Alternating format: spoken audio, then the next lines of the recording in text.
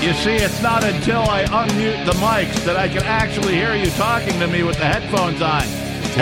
As I continue to yell at you, even though now I can hear you completely fine. Okay. My cats dare you? I don't have a cat. The quick brown fox jumps over the lazy dog. Is it brown? Is it quick? It's got to be brown, otherwise there's no W in there. I have seen, a number of red foxes, not to mention the old school comedian actor, Red Fox. Sidebar. I'll have a Jameson Neat, make it a double. What color are the eggs in green, or what color is the ham in green eggs and ham? Green. Are you sure? Yes. Okay. It happens to be in an illustrated book. Okay. And in the illustration in that book, the yolk, but not the white, of the eggs is green. Okay. Which I have no idea how to do that. And that's how you're making your determination? And the ham is also green. Therefore, I thought the yolk was yellow, the eggs were green, and the ham was, pinkish. No. You're having a Berenstein Bears moment. I mean, I've had several of them. You mean Bernstein Bears? You mean... Bernstein. What's the name for that? The Mandela. The Mandela effect. Yes. Yeah. Yes, the Mandela effect. Okay, so I've had a false Mandela effect. About the sweepstakes. You mean real life? Oh. Yeah. Okay. Yeah, no, I'm completely right about the sweepstakes. I'm confused on what a false Mandela is. Is it like a real and actual thing? So the Mandela effect is when a whole lot of people believe a thing was done and remember a particular thing that is false. Well, that is apparently false.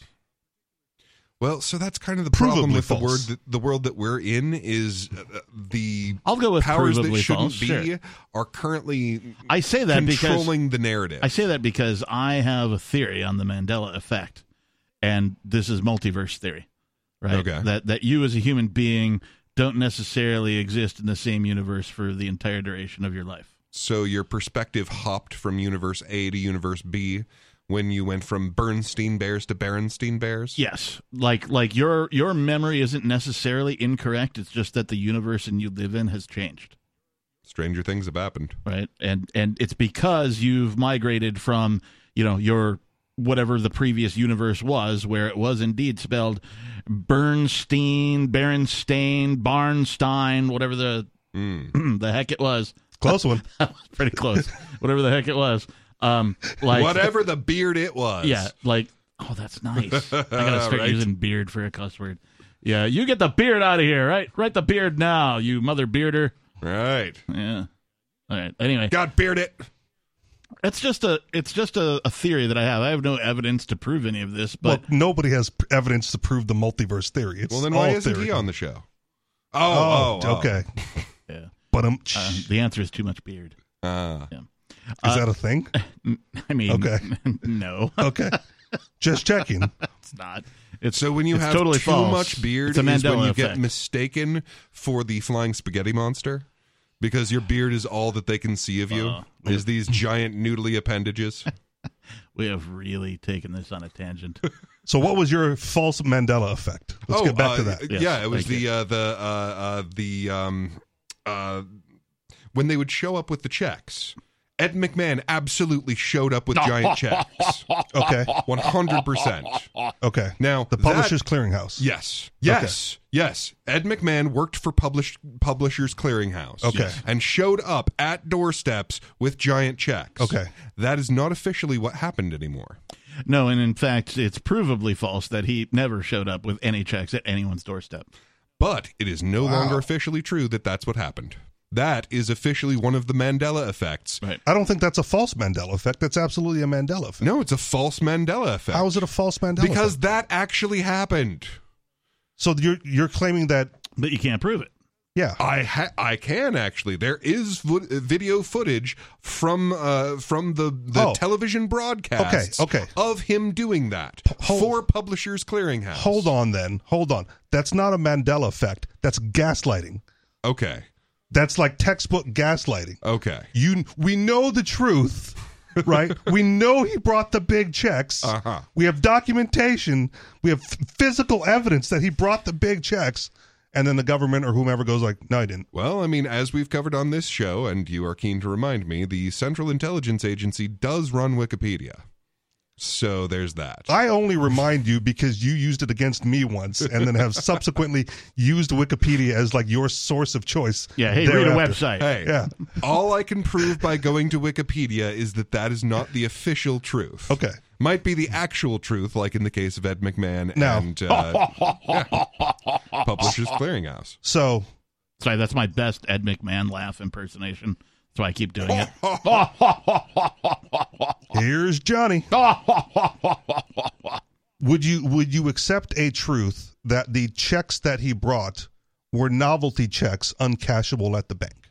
Giant cardboard novelty checks. Right. Yes. I would concede that is probable. Okay.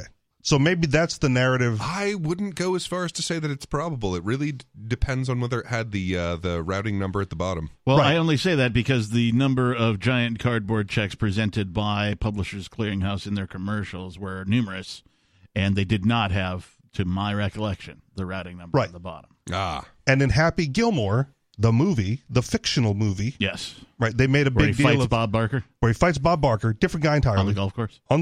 But he, Over the part check, of the giant plot novelty. was that he, even though finishing last place, he still gets a big novelty check. Or like that guy got his check today, I want mine, and he didn't win, but he still has the backseat full of novelty checks. Hey, before we go on, I should probably let people know that this is Free Talk Live. Is it? Yes.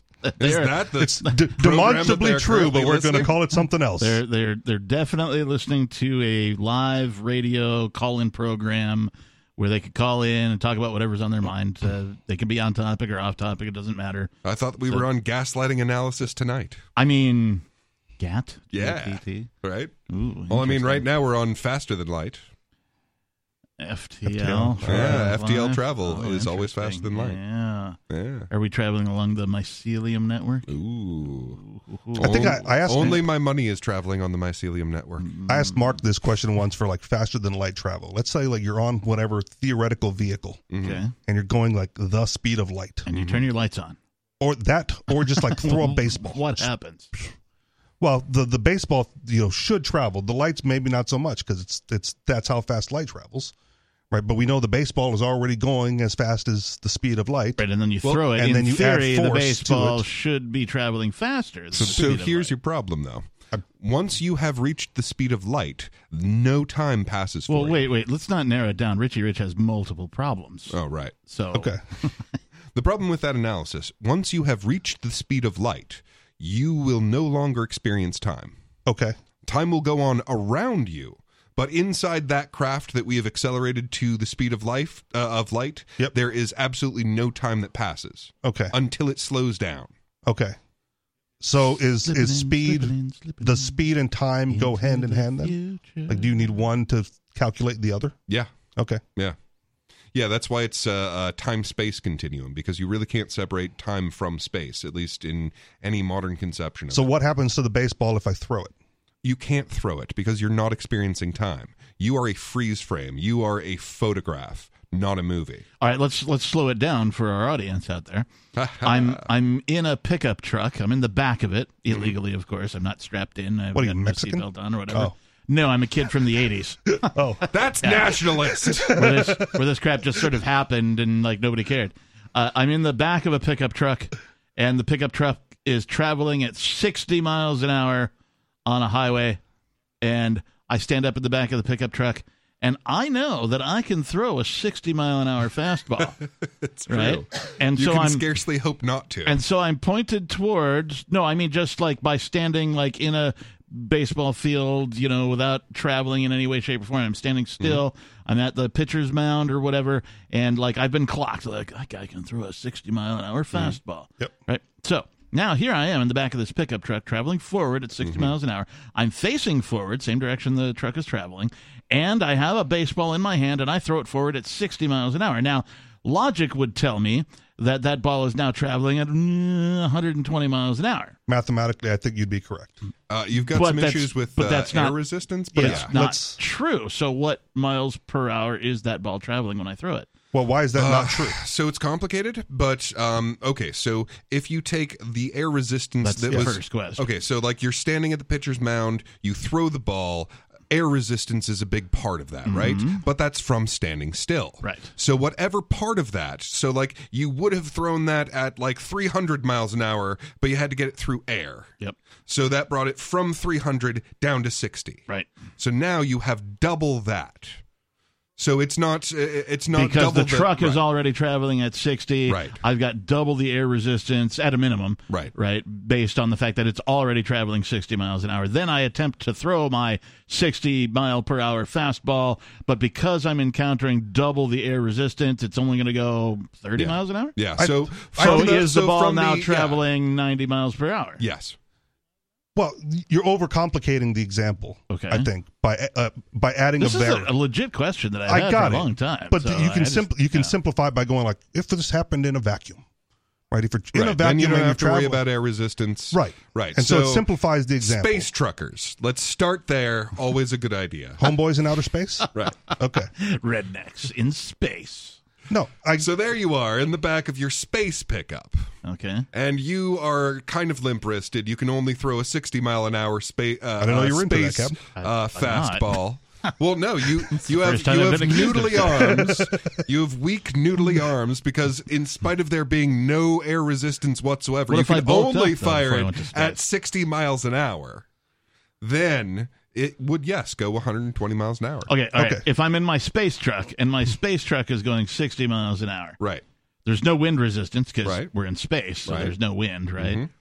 And then I throw my 60 mile per hour fastball. Again, no wind resistance. Mm-hmm. Is my fastball then traveling 120 miles per hour in space? Yes. Why does that stop when you get to the speed of light? Bingo. Well, because you are on space, and space is this weird medium that does actually twist and squish. I don't know you can be on space. Yeah, it's kind of wacky like that. So how does space itself move? I don't think it does. It does. Well, at least in all mainstream accepted versions of physics, space itself can in fact move. Wow. It expands and it contracts. This is why I like having you guys here. If light travels at the speed of light, how long has the light been on? From its perspective, 0. Okay. 0 minutes, 0 hours, and 0 seconds. Okay. Yeah. Yeah. From the perspective of light, nothing ever happens. Well, okay. Good job keeping the topic light. Now, if you go faster than light, in theory, you'd actually go backward in time. Right. But no. You wouldn't necessarily. My baseball goes backwards? No. If I throw it? if I understand it correctly, and perhaps I'm wrong, I've been wrong before. This is how I understand it currently. If you travel at the speed of light and you leave point A and you return to point A, traveling at the speed of light, when you return to point A, more time has passed at point A than has passed for you. So if you make let's say a 30-minute round trip, 15 minutes at the speed of light, return 15 minutes at the speed of light, it's a 30-minute trip for according you. to Peakless, so here's you can't what's even wacky do that is that like, time stops. So that happens when you get on a jet. Seriously, so even at that slow of a speed... Are you sure we're talking about the same thing? Because if you take a 15-minute faster than light trip and you return, 15, so a total of a 30-minute faster than light trip. By whose perspective? From point, exactly, that's the point. That's the thing. If you leave point A and come back to point A, you've only experienced a 30-minute trip, but everybody else at point A has experienced some time larger than that. It's worse than that. It's worse than that. So if you suddenly you're at point A, you go from the outside 15 minutes to point B at the speed of light. Yep. Like everyone else experienced 15 minutes, you experienced no time whatsoever. So if you go from A to B back to A, everyone else will have experienced half an hour, and for you it will have been 0 time because you were traveling at the speed of light. What would you have experienced during that non-time phase? Nothing. Absolutely nothing would have happened from your perspective. Okay. It would, for all you know, you just did it. Okay. And we just got right back into place. Can we give out the number in case there's a theoretical physicist listening? There might be. I mean, I guess. Okay. Do we know what the number is? Yeah. Peakless? 603-283-6160. Very good. Well done. It's right there, too, if you ever need to look at it. I actually can't see it, but I know. Okay. Just in case I was tested. It's posted on the Wikipedia, that's why. So he knows how to find it. Like later on, if you needed to, I could probably rip this, what do you call it, a Post-it note leave it right off of the screen and then hand it to you so that it's in a more clear view for you. But, you'd have to make some sort of face and a gimme gesture. Just spray paint it on the blinds. I recently learned a Post-it note based cure for rattlesnake venom. Yeah, so if you get bit by a rattlesnake, you just write vaccine on a Post-it note. Put the Post-it note on the rattlesnake, and it can't hurt you. I thought it was going to be a joke. It was. Still not impressed. I thought it was going to be a funny joke. It was not. It was a joke. Ha ha. Yeah. You are listening to Free Talk. Funny. Good, listening to Free Talk Live. If you've never heard of this show, you can go to freetalklive.com, find out all about us, what we do, who we are, why we're here, etc. and so on. In the studio tonight, it's Peakless Mountaineer and Richie Rich. And I am combobulated, but people call me Captain. So all right, you can call me Captain. Indeed, we do combobulated. Yes.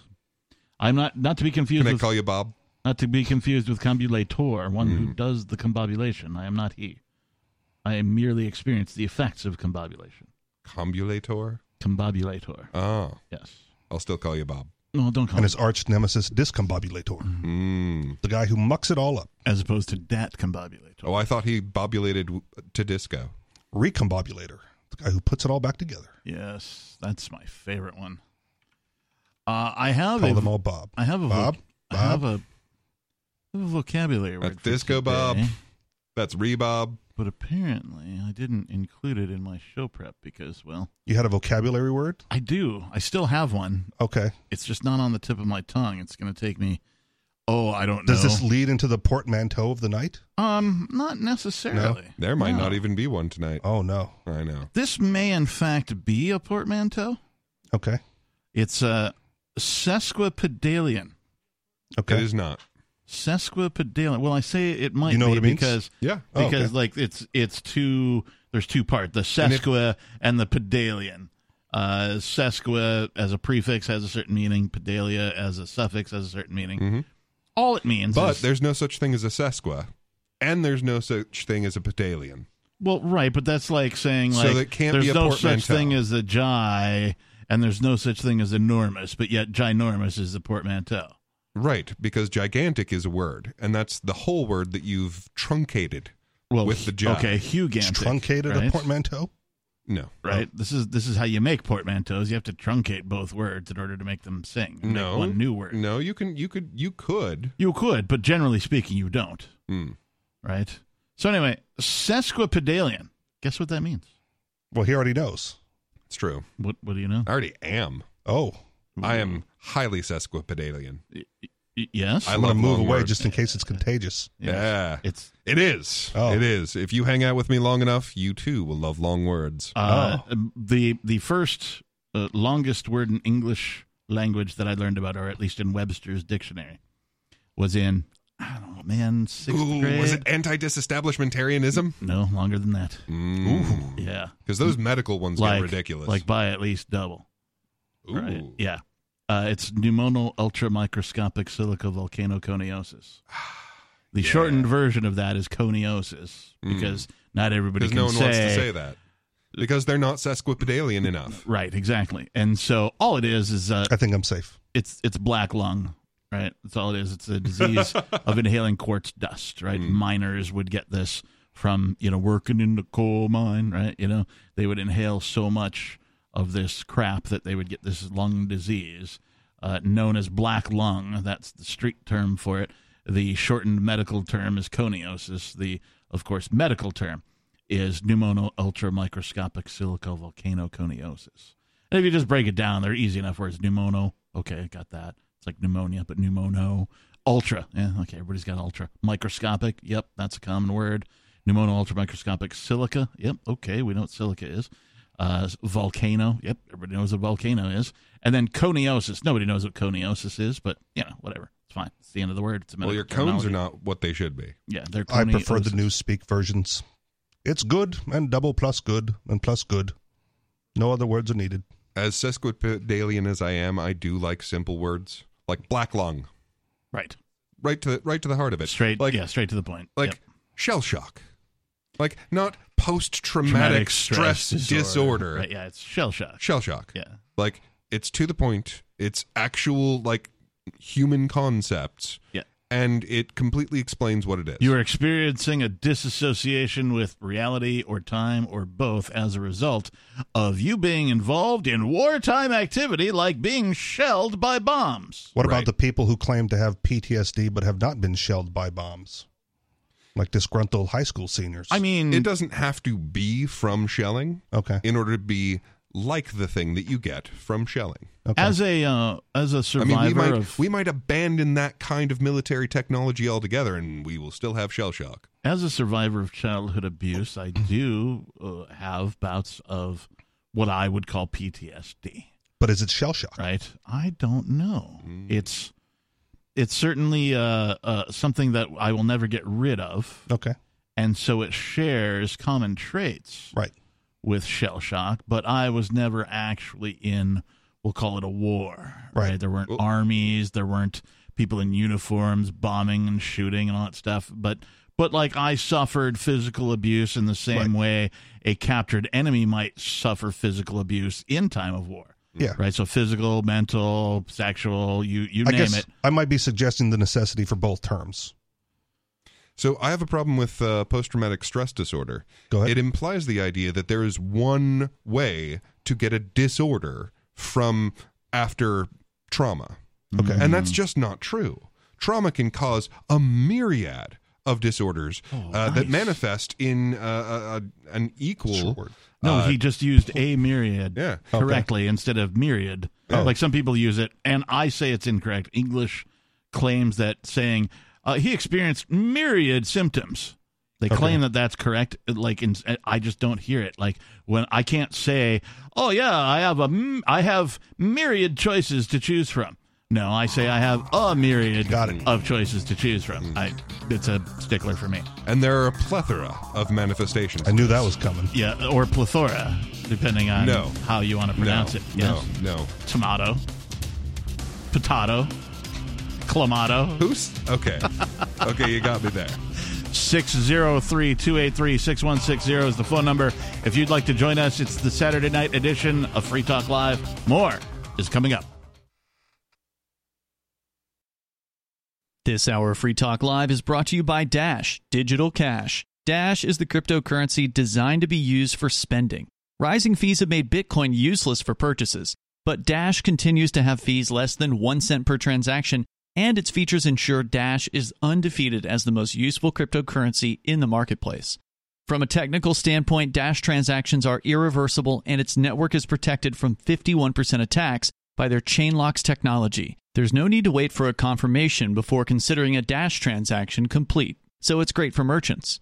Dash is one of the oldest cryptocurrencies and is widely available on exchanges, including the decentralized Maya protocol, and in multi-crypto wallets. It's easy to get and use Dash. Start by learning more at Dash.org. Big thanks to the Dash DAO for sending us 32 Dash per month to promote Dash on the air. Visit Dash.org to learn about Dash. Dash.org.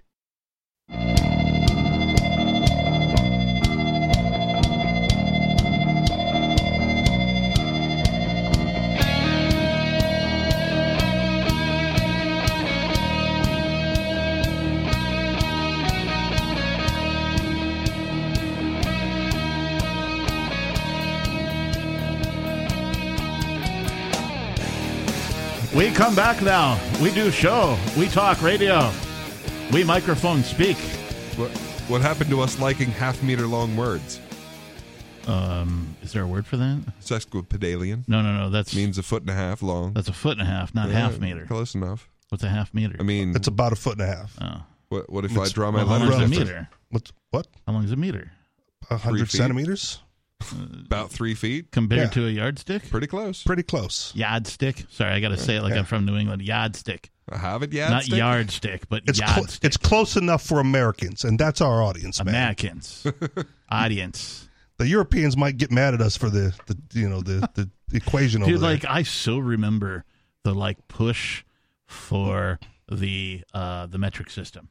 like in school, like the teachers were all like, okay, well, today we're going to teach the metric system because the United States is going to flip a switch at some point, and they've set a date, and we don't know when it is yet, but there's a date coming, and you need to know this because you won't be able to measure things in the usual way. Your ruler will be gone, your yardstick will be gone, your tape measure will be useless, you'll have to use the other side of it because we're going to learn the metric system.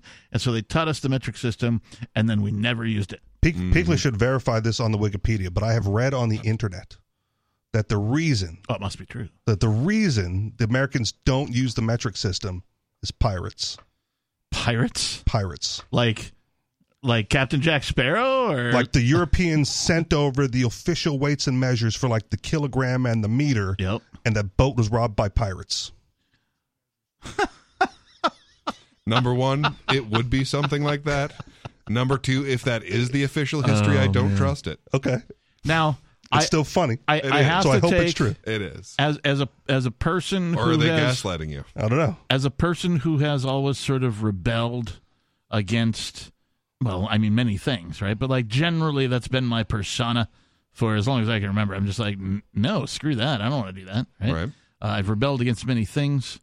I will say that at least amongst the population of human beings in Western culture, let's just say the United States for the sake of argument, that if you do drugs, you certainly have used the metric system. Or if you like firearms. Right, yes. Which is why Instagram should, in fact, be a cocaine vending machine. Right. Yeah, instead of a social media thing. Like if words meant what they meant, right, what they're supposed to mean, then like things would be a lot different. But you'd they aren't. instantly get a gram of something. A portmanteau. Yes, Instagram. But no, it's not that way. And this is the world we live in. So the exception there, though, pot was always in ounces. I mean, eighth was the standard measure for a single serving usage. But also, like a dime bag is like a gram now, right? And it's I thought that was the price, and it's not $10. Oh. Yeah, dime bag was what you could get for $10, right? And it has changed over time. It varied on the right. Yes, exactly. You could be using imperial measurements to make your dime bag. I used to think that a quarter ounce of weed, right? I didn't know that the word ounce was involved. And like, right. Okay. Man, I got to go get a quarter. I got $25. Can I get a quarter? Right? And I could, because that's how much a quarter cost when I was growing up. They're much more expensive now. But, that's why I thought it was a quarter, because it was $25. I'm like, oh, that's just slang term. But then, no, one day all of a sudden I tried to buy a quarter and it was $50. And I'm like, but you can't sell a quarter for $50. But I only have that's just half math. of that, and they're like, sorry, it's the price. And We're I'm going to like, cut it. Well, can I get half of that? Right? And, you want 2/8? So, yeah. 2 bits quarter. Anyway, it is Free Talk Live. The telephone number 603-283-6160. In the studio, it's myself, the Captain. Peakless Mountaineer. And Richie Rich. Let's go to this guy calling from somewhere. You're on Free Talk Live. I'm this guy calling from the... You are. I'm Ridley in New Hampshire. You better be. It's Dave Ridley in New Hampshire. Sorry, yeah. You screened this call and everything. I totally did. I was just being vague. Oh. We wanted to hear you introduce yourself. You remember that incident in 2018 when Keene State College kicked me out of a public government meeting? Vaguely. They wouldn't let me in the first. They wouldn't let me in the first place, right? They called the cops on me for being there asking questions. I was watching a lot more Ridley reports on YouTube at that time, so I probably seen it. I was going to say no when you said 2018, but go ahead. I don't remember any incidents in 2018. Well, let him talk, man. Jesus. I think it was called the City College Committee or the College City Committee, something like that. So it was basically a liaison. They're totally different committee. Different committee. Sorry, my bad. It was a liaison between the city of Keene and the college that happens sometimes on college campus. So anyway, so that was bad, and since then I've kind of been on their case. And the one thing I've been following up on over the last couple of years is the other censorship that they're doing. So the other thing that they do is they ban students from filming their own disciplinary hearings. Okay. Wait, does that mean a student can film a fellow student's disciplinary hearing? I don't think anyone's allowed in there, basically, except for like it's very restricted as to who's allowed in. It's not nobody. Well, I believe we know that the best justice happens in the dark. Star chambers of unaccountability is how you get the right thing. Just show up in your Steve Irwin costume and call it a kangaroo court. I think that my understanding is that reporters are banned from these hearings, and so don't tempt him. He will get a kangaroo costume. I've questioned the college president about this on the radio, and then I went to try to find her while I was out and about earlier this month. I just went to her office to see if I could ask her about it, but she was gone, and there was no one in there. And then I found out that they were gonna have a speech that was gonna be given. The speech is called, quote unquote, Jews in a non-Jewish world, by some lady I've never heard of. Probably Jewish. And so what makes you think that? Because they're the only ones allowed to talk about Jews in a non-Jewish world? I was reprimanded a couple of weeks ago for calling them Jews. Peakless said they don't call themselves that, and clearly they do. They're called Jewish people now. She just said Jews in a non-Jew world. It's like you can't call them colored people anymore either. Jews aren't colored. No, different people. Or are they? Sephardic ones actually are. Sephardic? Yeah. That has the word fart in it. So Thank you for picking out the pertinent detail. Sorry, Dave. Go ahead, Ridley. I went to the college bureaucracy, which was putting on this speech, and I just walked in on weeks before the speech. I just walked in there. They were actually really nice. I just walked in the first office I saw and said, "Hey, what's this with you guys sponsoring a speech where you're going to ban cameras? And not only that, look here, it says you're going to ban coats too. What's going on?" Oh, you've called in about this before. Yeah. Happening in the fall where people might be wearing coats because it gets chilly.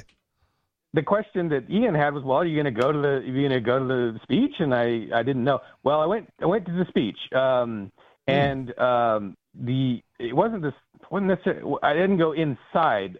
What I did was I just went to initially I went to the periphery, and there were two police officers. I think probably 45 minutes before the speech was even supposed to start. And again, this is not a person anyone's really ever heard of. With very rare exceptions, no one's ever heard of this guy, this lady.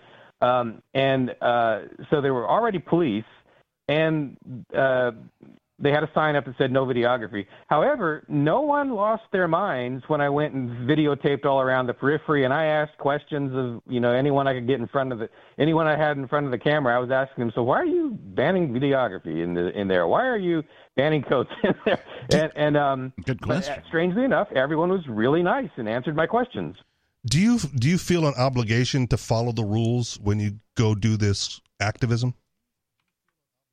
No, but I tend to be a peripherist, right? Like I'm not the guy that charges the machine gun nest. I'm the engineer who's working behind the lines trying to repair the tank. Understood. Or I'm scouting, or I'm, yeah.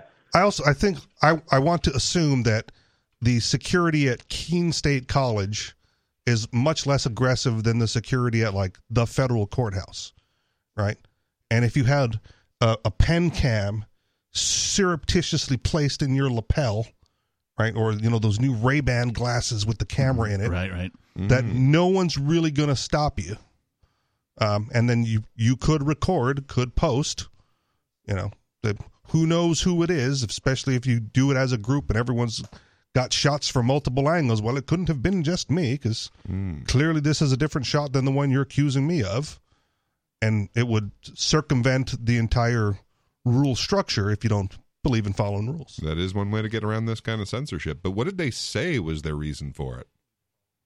Well, safety. One lady, I can't remember. She may not have been speaking for the university. This may have been just a lady who was going to watch the speech. She said, well, basically she was saying we have to protect her because people don't like Jewish people. Okay. Wow. And I know she said not wrong. And I understand why you don't want them to shoot a Jewish person, but not with a camera.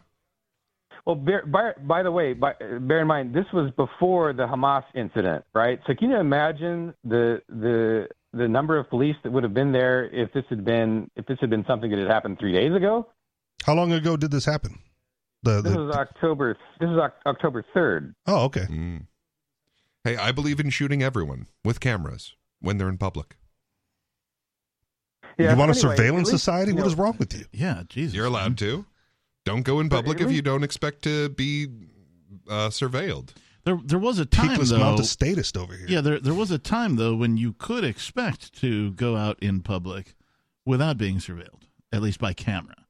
Right? There might be some guy standing on the corner like, oh, there goes a guy with like a beard, and there goes a lady with a red dress. And they're like, I mean, perhaps there was some surveillance going on, but there just weren't cameras everywhere like there are today. Yeah, that's because they were prohibitively expensive. No one walked around with a camera in their pocket 100% of the time. Go ahead, really. I tried to walk into the room where the speech was going to happen, and I was immediately intercepted by a very nice middle-aged lady who was volunteering for the speech. And again, considering what I've seen, the misbehavior I've seen in the past at Keene State College, it's all an improvement, actually, because at least they're doing the censorship politely now. And I was also able to talk to one of the cops as he was walking by about the Crypto 6 raid. Yep. And I asked him if he'd been there that day, because there were some Keene Police Department. There were. During these they were collaborators with the feds. I'm afraid 5 to to 7 of them. And I asked him if he was one of the collaborators, basically, and he said he hadn't been there. I said, well, would you have gone if you'd been told to? He said yes. Well, of course, so he'd been told to. I mean, it's all well and good to call it censorship, fine, but if this particular speaker was like renting out the venue for her particular speech, and these were like the rules per her contract with the venue, would it still be censorship? No. Not if it was a private venue, but this is state property. Right. Well, it's public property, but if it's being rented out by a private party. Sorry, it's public property. Okay. End of conversation. Because it's public property supersedes the private agreement. Right. Okay. Yeah, in fact, in a sense, it's almost worse. It's the government is making profit off their public property and preventing you from witnessing what's happening with your camera. Yeah, that sounds like crap that I don't like. Mm-hmm. Yeah. All right. Anyhow, nice to see them at least moving slightly in the right direction. The demeanor was great. It's a start. Well, so if you were vending at Pumpkin Fest, right? You paid the city or whatever for use of that stall, and then somebody just showed up and said like, "Well, it's public property. I'm just going to stand here." You don't think that would invite a conflict? I don't know. For someone to stand at Pumpkin Fest? Well, if you, or any event, right? They shut down whatever for whatever event. It's public property, but there's going to be vendors there because, hey, I'm selling my pumpkin merchandise, right? Like that happens. Those things occur. And then, so they've got like their designated vendor area for them to set up their table and their booth or whatever. Yeah. Oh, and someone stands in your designated and someone just, booth area. Before you got set up, someone just goes like, okay, I'm just going to set up my stuff over here. So or stands there. Imagine a county fair, right? The county fairgrounds, generally speaking, are public property because they're owned by the county, right? And so they lease out space to the carnival, to the vendors, to the games, all that kind of a stuff, and you get X amount of square feet to put your joint or your thing on.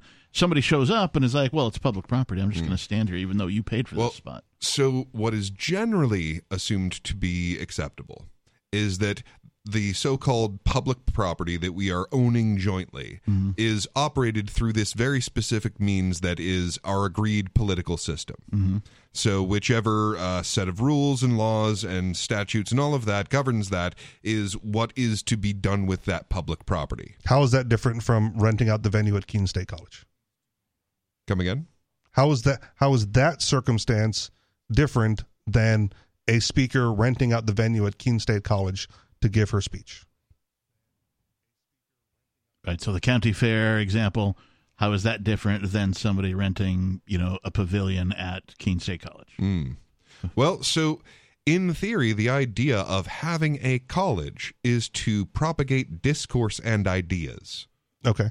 So it is a defiance of the very spirit of the thing to remove the ability to spread information from a college. That's if the college was like putting on the speech. But right? That being the case, renting the venue. What's generally agreed upon is that whatever arbitrary rules they have decided through this structure are the rules that get enforced. Okay. Now, the problem is you run into the issue of like, well, what if I want to use your highway for my protest instead of your driving? It's totally an unfair situation because the state controls part of the agreement. Whereas if it was a completely private agreement, it would be totally black and white. Yeah. Right.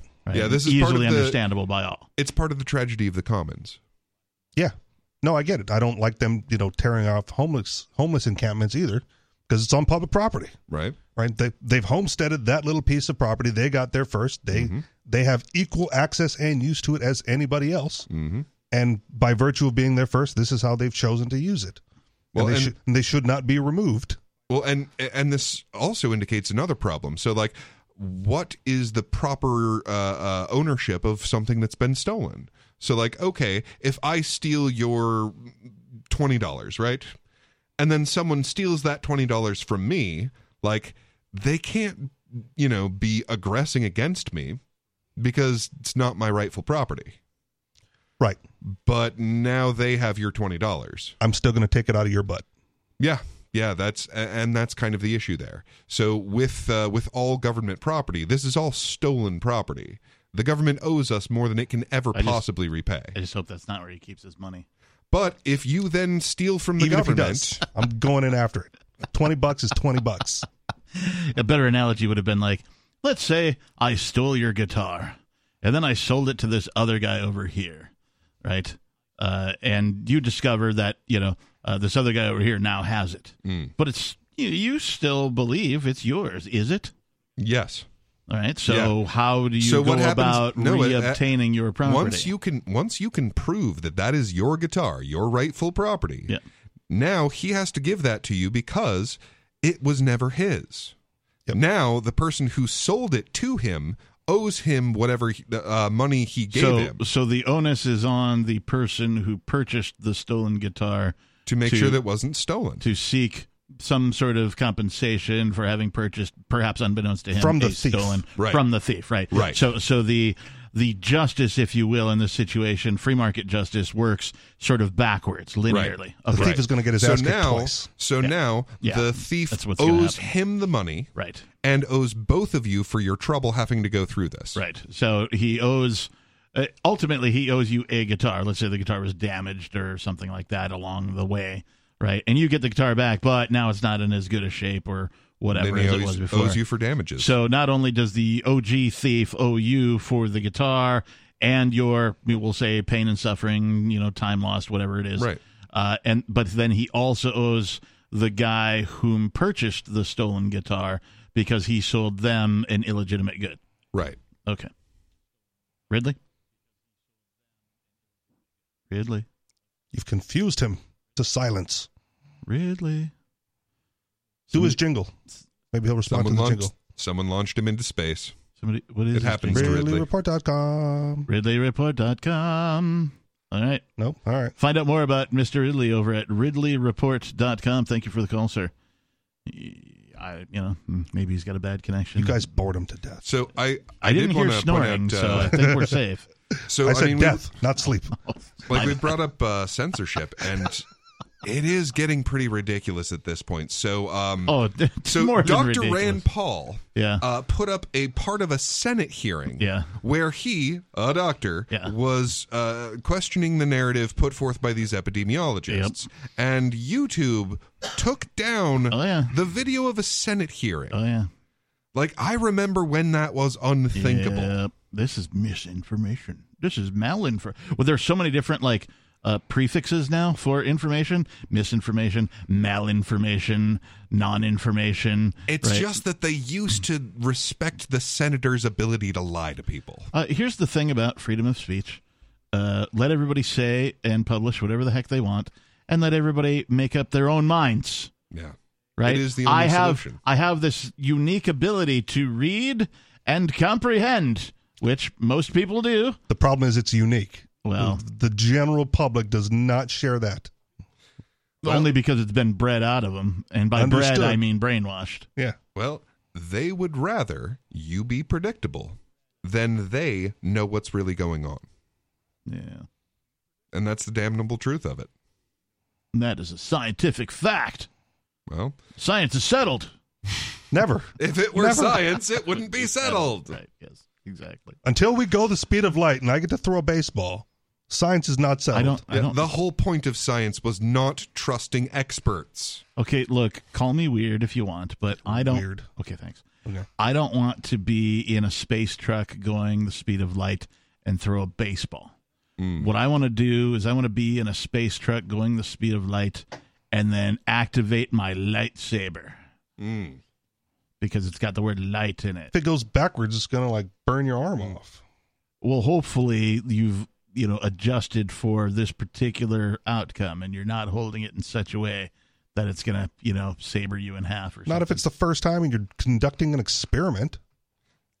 So what I thought was weird is that if you, calibrated with air resistance and all of that to throw your fastball at exactly 60 miles an hour in the opposite direction of the truck, you could get the ball to stand still.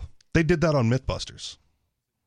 And did they do it or did they bust a myth? No, they confirmed that the ball will in fact stand still. Really? Like they had like the pitching machine bolted to the back of a Tacoma. Nice. And they drove 60 miles an hour. They calibrated so it goes 60, and they got the frame on the side, and they go poof, and the ball just stops right there, and falls. And the truck drives away, and the ball falls. The ball just nothing happens. Yep. Wow. I mean, the ball falls, right? Gravity, but the ball doesn't travel at all. Right? No, it just because it's the two opposing. What's the word I'm looking for? Forces. The forces of travel are preventing it from going anywhere because you're doing opposite things at the same time. Yep. Right. Now, it might be like an inch off here or there because the wind resistance or whatever, but it proves the concept without putting that whole setup in a vacuum. You mentioned Toyota Tacoma. I just have a thing for tacos. No, me too. Right. They are one of the best vehicles ever made. I really want like a 2014. Ooh. Because that's the last year they had just the single cab. Yeah. And I don't need any of this Ford door nonsense.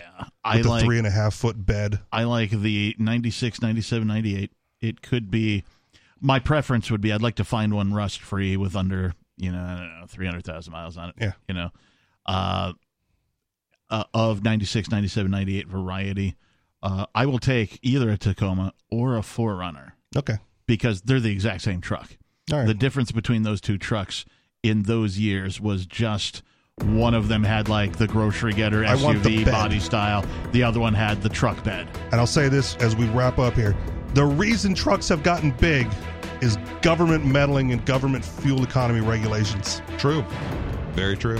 603-283-6160 is the phone number. If you know anything about government regulating pickup trucks, give us a call or call us for whatever's on your mind. It's Free Talk Live.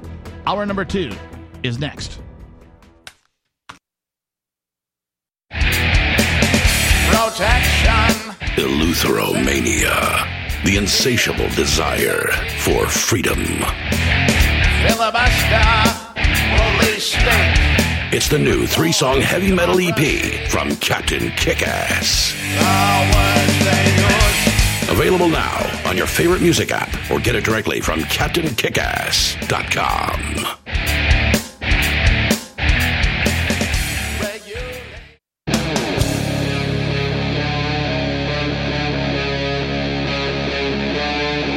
Free Talk Live.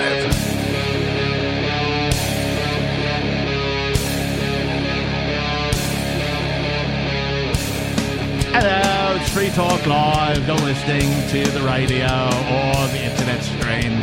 I don't know why I'm talking like this suddenly, other than it's a little bit of fun. It's somewhere between Australian, New Zealand, and perhaps a little British. We're not really sure. I was going to guess Puerto Rican, but okay. We're not really sure where this accent comes from, but it is here nonetheless, and I'll try and stop doing that now for the sake of the forwarding of the show. Appreciated. Yeah, no problem. Yeah. Got you, man. I mean, most of the world had a British accent at some point. So did they? Well, actually, the British used to have our accent. Okay. What about that? What do you call it? It's in all the old, like the black and white films. It's not the New York. It's not like the Brooklyn, but it's the transatlantic accent. Oh, like the Connecticut so like people? Transatlantic lives matter. Think of like Alfred Hitchcock's The Rear Window.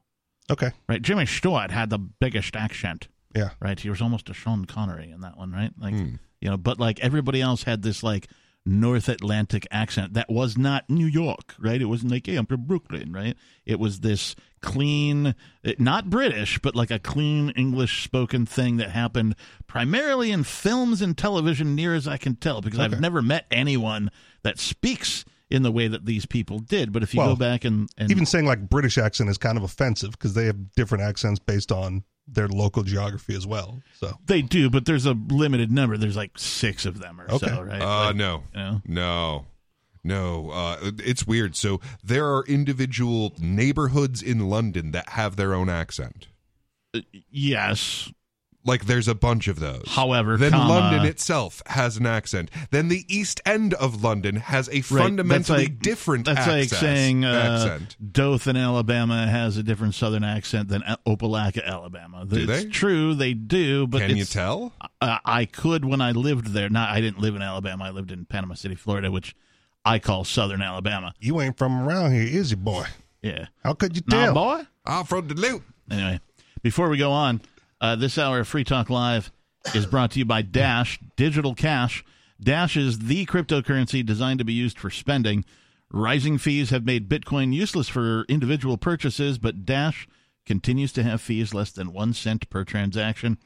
And its features ensure Dash is undefeated as the most useful cryptocurrency in the marketplace. From a tech standpoint, Dash transactions are irreversible, and its network is protected from 51% attacks by their Chainlocks technology. There's no need to wait for a confirmation before considering a Dash transaction complete, so it's great for merchants. Dash is one of the oldest cryptocurrencies and is widely available on exchanges, including the decentralized Maya protocol, and it's also in multi-crypto wallets. It's easy to get and easy to use Dash. Start by learning more at dash.org. And a big thanks to the Dash DAO for sending us 32 Dash per month to promote Dash on the air. You can visit dash.org to learn more about Dash. That's dash.org.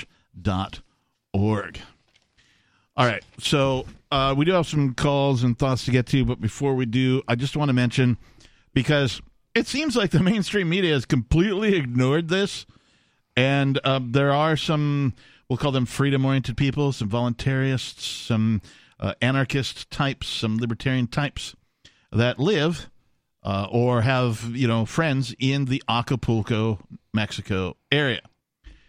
Those of you who don't know, on October 25th... Acapulco area? Yes. Okay.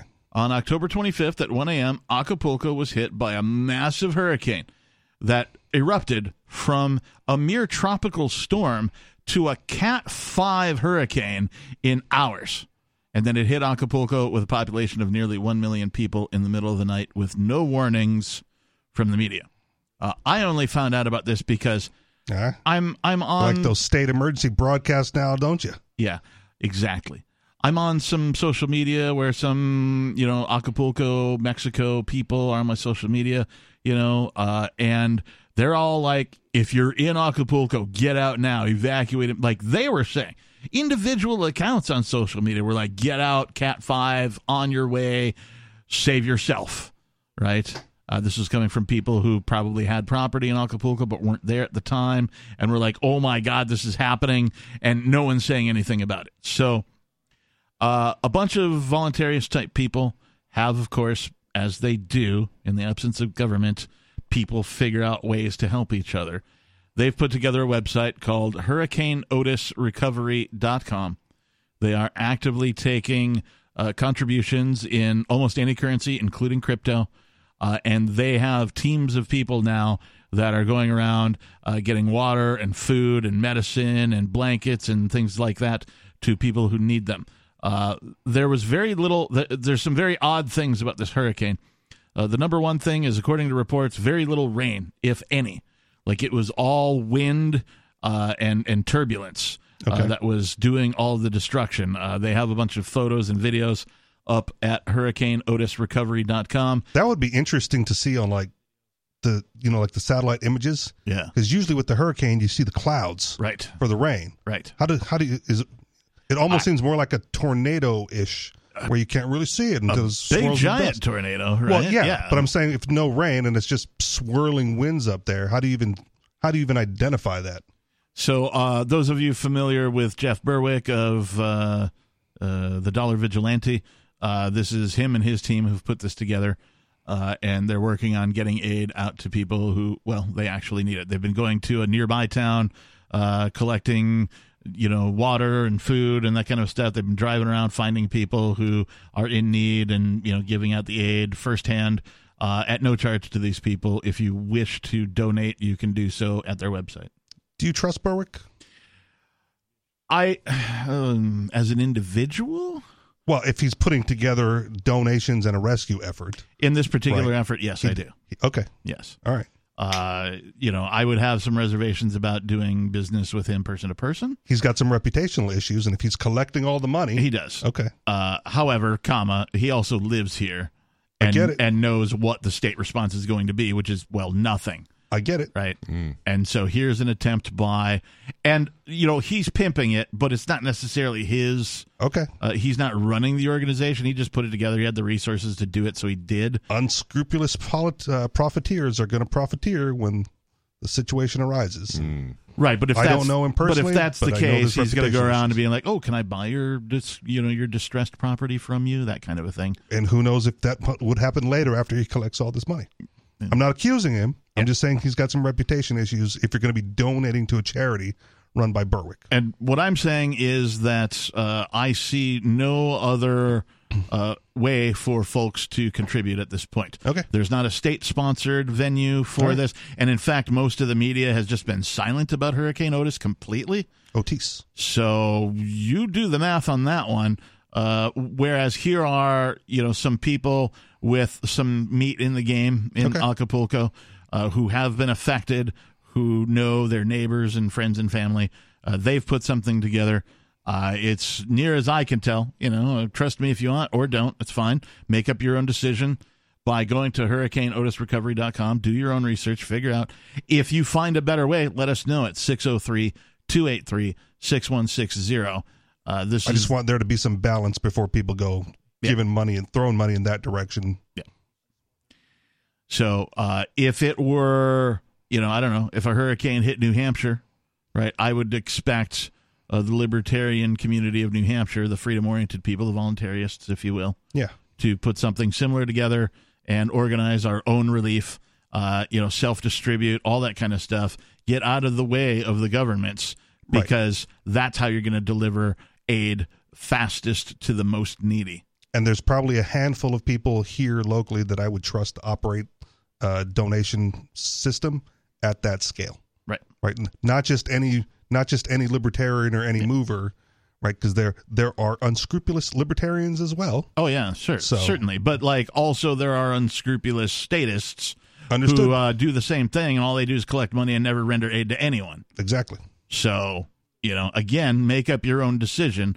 If you trust government to do a thing, odds are they're not doing a thing. Yeah. Right? If you could find a better way to make an immediate impact, I know people who are they're on their way or en route to Acapulco to see how they can help, physically, that kind of thing. Now, some of these people are already in Mexico, but they're on the other side of Mexico. They got to go hundreds of miles before they can get to Acapulco and that kind of a thing. So, folks are trying to help. If you can try to help, please do, because this is an underreported event, near as I can tell. So anyway, moving right along, let's actually pick up Richie Rich's favorite caller. It's Skeeter calling from California. What?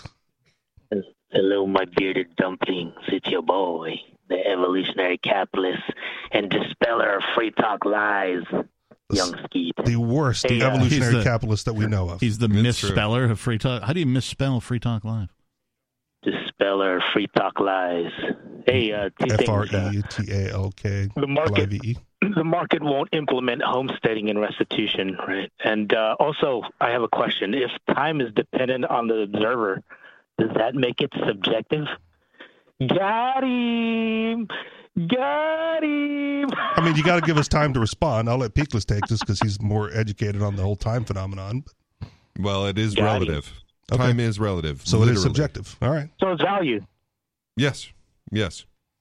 So value is relative, but it's still objective. Yeah. It's relative is a subset of objective, and value is not subjective. Well, so here's the thing. Well, except value is when subjective. I value a thing, that actually brings it into the objective reality. So when you you can see my So when you can see my actions, you can tell the value behind that. So the actions are the expression of the value. So the value itself becomes objective. Your mind doesn't bring in value into the world as just like it doesn't with color. Your mind only perceives value. No. So, the mind actually does bring color into existence. It does not, however, bring wavelength into existence. The wavelength exists subjectively. In the middle of the forest, color is subjective. He's talking over people already. I've had enough of that. All right, moving on. But yeah, color is actually subjective, whereas wavelength is not. Okay. I don't know if I want to argue about it, but I still value is subjective, and I'm trying to make the jump between your subjective value manifesting into an objective reality. Well, because of action. It's human action that makes the objective part of value. Okay. So it is generated subjectively, but it manifests objectively. Okay. So how can I objectively tell what you value or how much you value it without a transaction? Oh, you can't. Okay. Like if you can't observe any of my actions, then you cannot determine what the values are. Are we? So it's sort of like if I look outside, I can't see the air, but if I see a leaf move, I can deduce the current of air that is moving the leaf. Okay. Even though I can't observe directly the air. So it is with value. With it being generated subjectively, you can't directly see my value, but you can figure out what that value is by the movements of me. Okay. Are we separating terms as far as like value and motivation? Like you take an action. I don't know what the motive is behind the action, nor do I know what you value based on that action. Well, Lee went to the grocery store today. I have no idea why. If you can look outside, you can see a leaf move. Right. Now you might not figure out that the air current is thus and so, or you might figure out that the air current was thus and so. Okay. In the same way, you can look at my actions and you might figure out what my values are. Right. And you might not figure out what my values are. Okay. But regardless of my ability to figure it out, they exist in reality. Right. All right. Let's look I at mean, the strange thing is it is literally our creative potential, because it is the one thing that human beings literally create.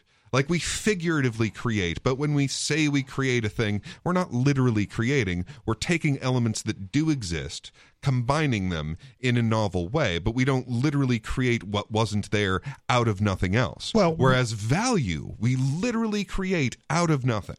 Sort of. Okay, let's dumb it down for, me and like some listeners. We all have some sort of a drinking receptacle in front of us. Right. Yours, Peakless, is... they all look thermal in some way. Yours has a sort of a sliding top, so when you slide it away, it opens up an opening for you to pour a beverage into your face. Mine has a flip top, so it actually flips up and it locks down into place, so that when I tip it over, inevitably it doesn't spill everywhere. You should get an extension for that thing that looks like a middle finger. And Richie Rich has one that has the protrusion coming out of it, sort of the male thing, if you will, the male end, so that when he tips his bottle towards his face, it pours right down his gullet. Now, mine has a straw. I actually have to suck on this because I also sometimes feel limp-wristed. Okay.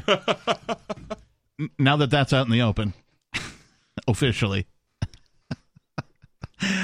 let's just pretend that each of us chose our certain top for our beverage receptacles, because we value them differently. Okay. Yes. Right? You valued your style more than his style, more than my style. I value my style more than his style, more than your style. He values his style more than my style and your style. Right? Maybe. Well, is By that, virtue so, like, of my choice. is that not subjective? Well, if you know for sure that I had the option to choose your style for mine, then yeah, I've demonstrated my preference. Okay. So I think the way we're having the discussion as relates to your example, right? We each value it differently. That's the subjective valuation. Right. Mm-hmm. But we can observe objectively that we've made some choice based on our subjective valuation. Right. Okay. Can you arbitrarily, or at least for the sake of example, put dollar figures on these values?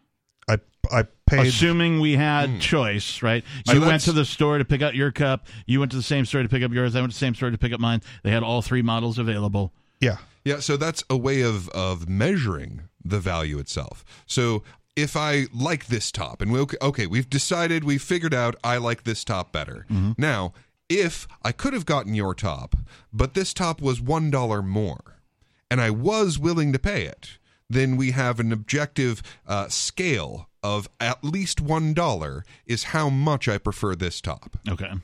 Now, if it's $1.50 and I'm not willing to pay that, then my value can be measured at somewhere between $1 and $1.50 for whatever that's worth at that moment. Sure. So if my style of beverage container topper was $5 more than both y'all's, but I chose it anyway.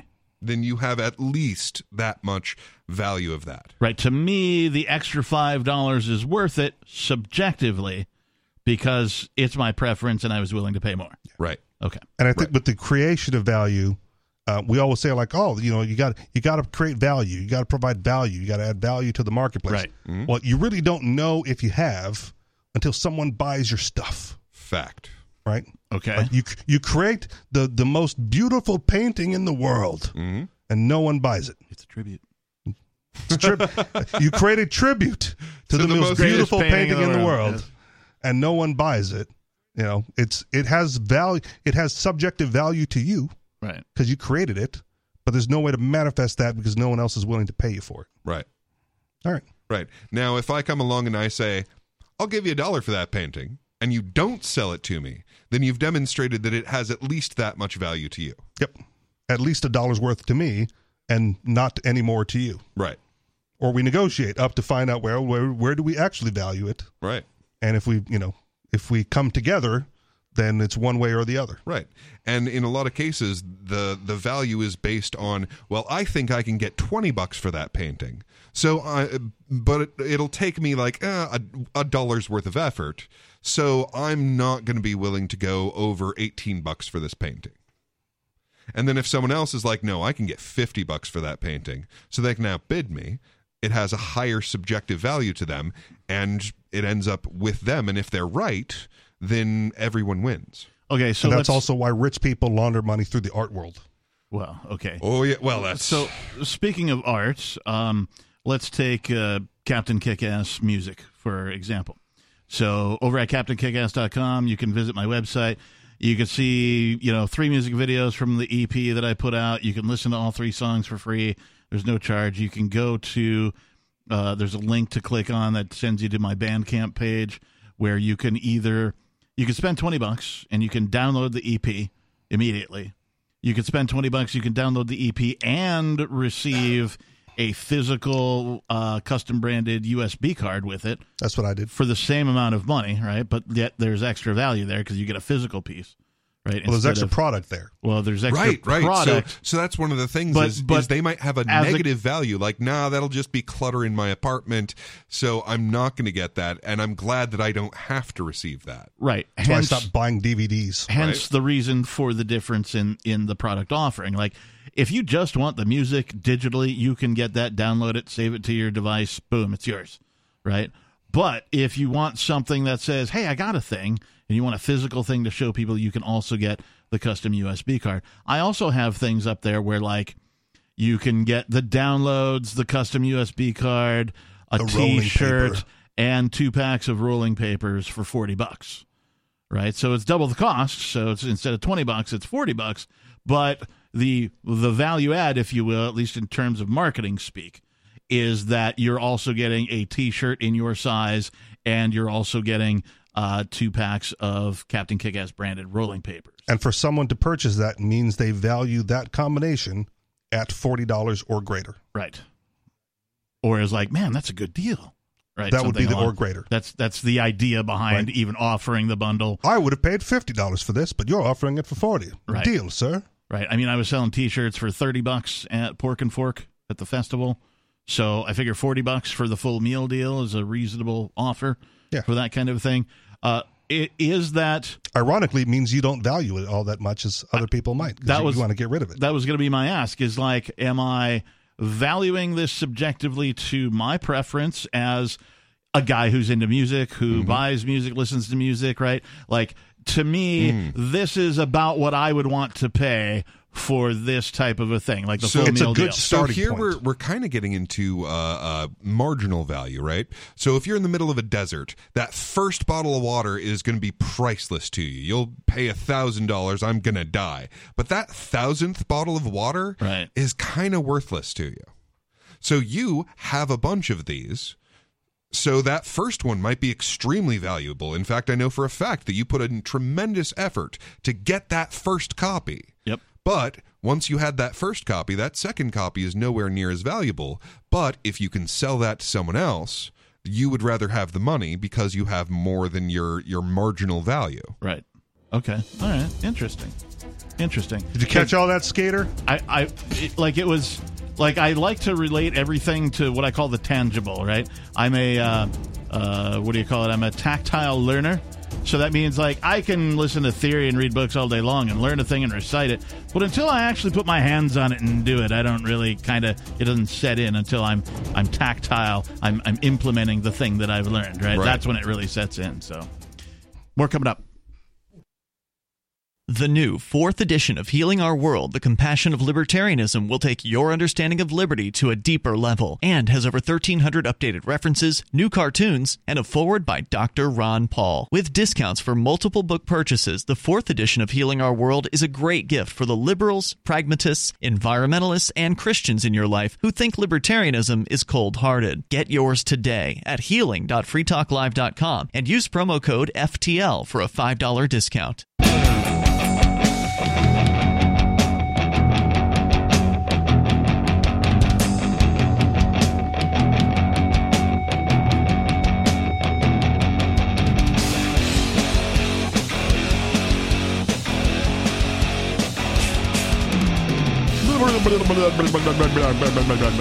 Now play it in reverse. Very good. Yeah, well done. It's almost accurate. You're supposed to say, like, this is Free Talk Live. The number is 603. Oh, like Mac basking? Yeah. Backmasking? Sorry, what did I say? Mac basking? Yeah. That's different. That's where you take the first syllable. There's a word for that, too. I bask in that mackery. What is it? When you take the first syllable of a word and flip it with the first syllable of the next word, there's a term for that. Oh, spoonerisms. Spoonerisms. Thank you. Thank you. I was thinking more like Judas Priest and playing the record backwards for satanic messages. Yeah. That was actually on Styx, Mr. Roboto. Okay.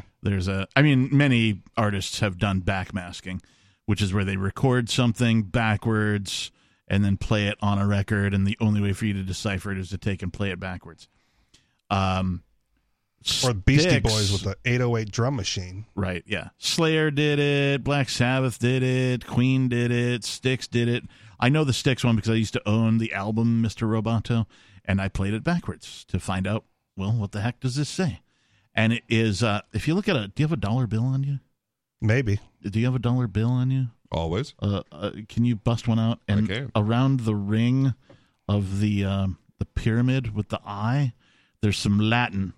And that's what it says. It's like Anunit Queptis Novus Ordo Seclorum or something like that. And so that's what they recorded. Yeah, Annuit Queptis Novus Ordo Seclorum. Yeah, so they recorded that backwards and then played it on their album. So it sounded like... But if you played it backwards, it says Anunit Queptis Novus Ordo Seclorum, right? And I don't know what that means.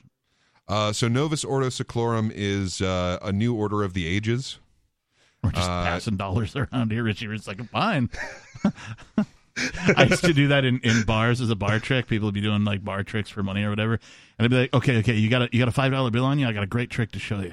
And you're like, okay, here. And you hand me a $5 bill. And then I fold it up all really neat into like, a little tiny triangle or a rectangle or something.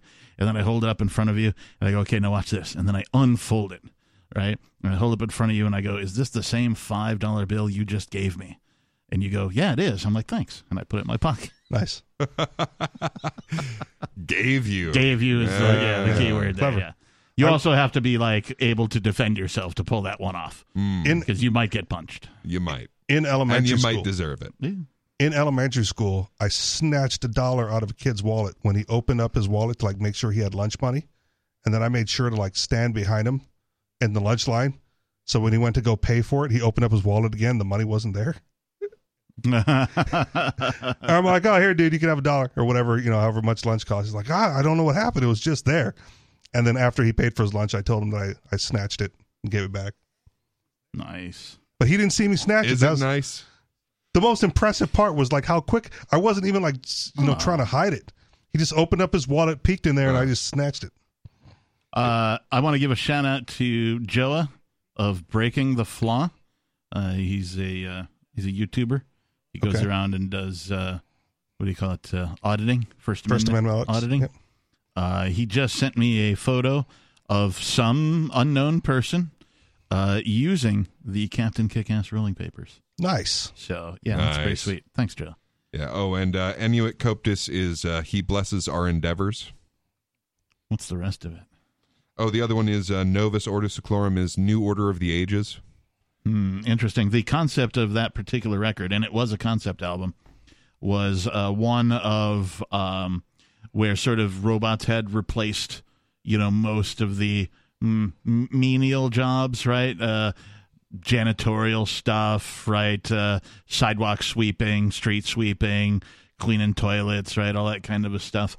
But like the world had sort of turned into this post-apocalypse sort of, authoritarian, run thing. And there was this guy named Kilroy, and he was like the rebel. And like you knew that he was the rebel by he left a sign that said Kilroy was here, right? And a little face that he drew or whatever. And so they incorporated that into this album. The album from front to back, it sounds like it's from the mid-'80s. So like be forewarned, because it's got those tones and, a lot of keyboards and all that kind of stuff. But the concept of the album in and of itself, the fact that it is a concept album from like 1985 or something, is just in and of itself spectacular. And then they incorporate sort of these Orwellian concepts into the album as well, which I find to be pretty great. Kilroy Was Here is the name of the album, of course. And it's kind of about, in some ways, it's about this guy who, is helping people to sort of escape the Matrix, if you will, before the Matrix was even, a movie. So before that term was common. But he ended up hiding himself inside of one of these robots and pretending he was a robot to get by and get around and, help people out of their situations and that kind of thing. Can relate. So, yeah. Anyway, I looked into that because it was the only album I owned at some point that had backmasking on it. Okay. My parental units wouldn't allow me, if you will, to purchase Black Sabbath, and some of these other, more sort of... I'm more curious about how Peakless can relate. Oh, pretending to be a robot to get by around other robots? Oh, okay. Yeah. Well, he's got a job now, so... Oh, okay. Yeah. All right. We all can relate to that when it comes to basically employment. that's what I escaped to maybe. New Hampshire from. Okay. I know I did, right? All right. Can I still... Every job that I've ever had, though, has required me to act, right? And become an actor. Okay. Not act on my responsibilities. You can't just be yourself when you go to work for somebody. Oh. Right? You can't just say the things you want to say. You can't just dress the way you want to dress. You can't just, verbalize the things. You can't, you make an agreement of sorts. Yeah. And you agree to behave in certain ways as part of that agreement. Most often when it comes to getting employment. And if you don't, you're going to hear about it from HR. Okay. Right? This I is guess usually the way it goes. I you're probably right for most people. Yeah. I don't feel like I've worked a job where that mattered too much. Like, I'm always okay getting fired. Like, I don't care. I'll go get another job. Yeah. So I feel like, in general, in situations that matter, I am like my true, authentic self. That's good. Very few people can find that, particularly when employed. Well, it's because I'm not worried about not being employed. Right. Right. You want to fire me. Right. But I also, people don't like hearing this. I'm employed, but I still consider myself like self-employed as an independent contractor. Right. Like, I will go to the highest bidder. Right. I will perform the task at the rate we agreed to, but I will go do that for someone willing to pay me more. So what I tend to find when I'm working an ordinary job is that if I let people know about my perspective of government, it creates great distance between us socially. Okay. Like, I basically have to pretend that I am not aware that the biggest bully in the room is not actually my friend. Okay. No, like, my boss knows I'm a free stater. That's good. Yeah. And the idea, of course, Job security. The idea, of course, with he's not a free stater. Doesn't like us at all.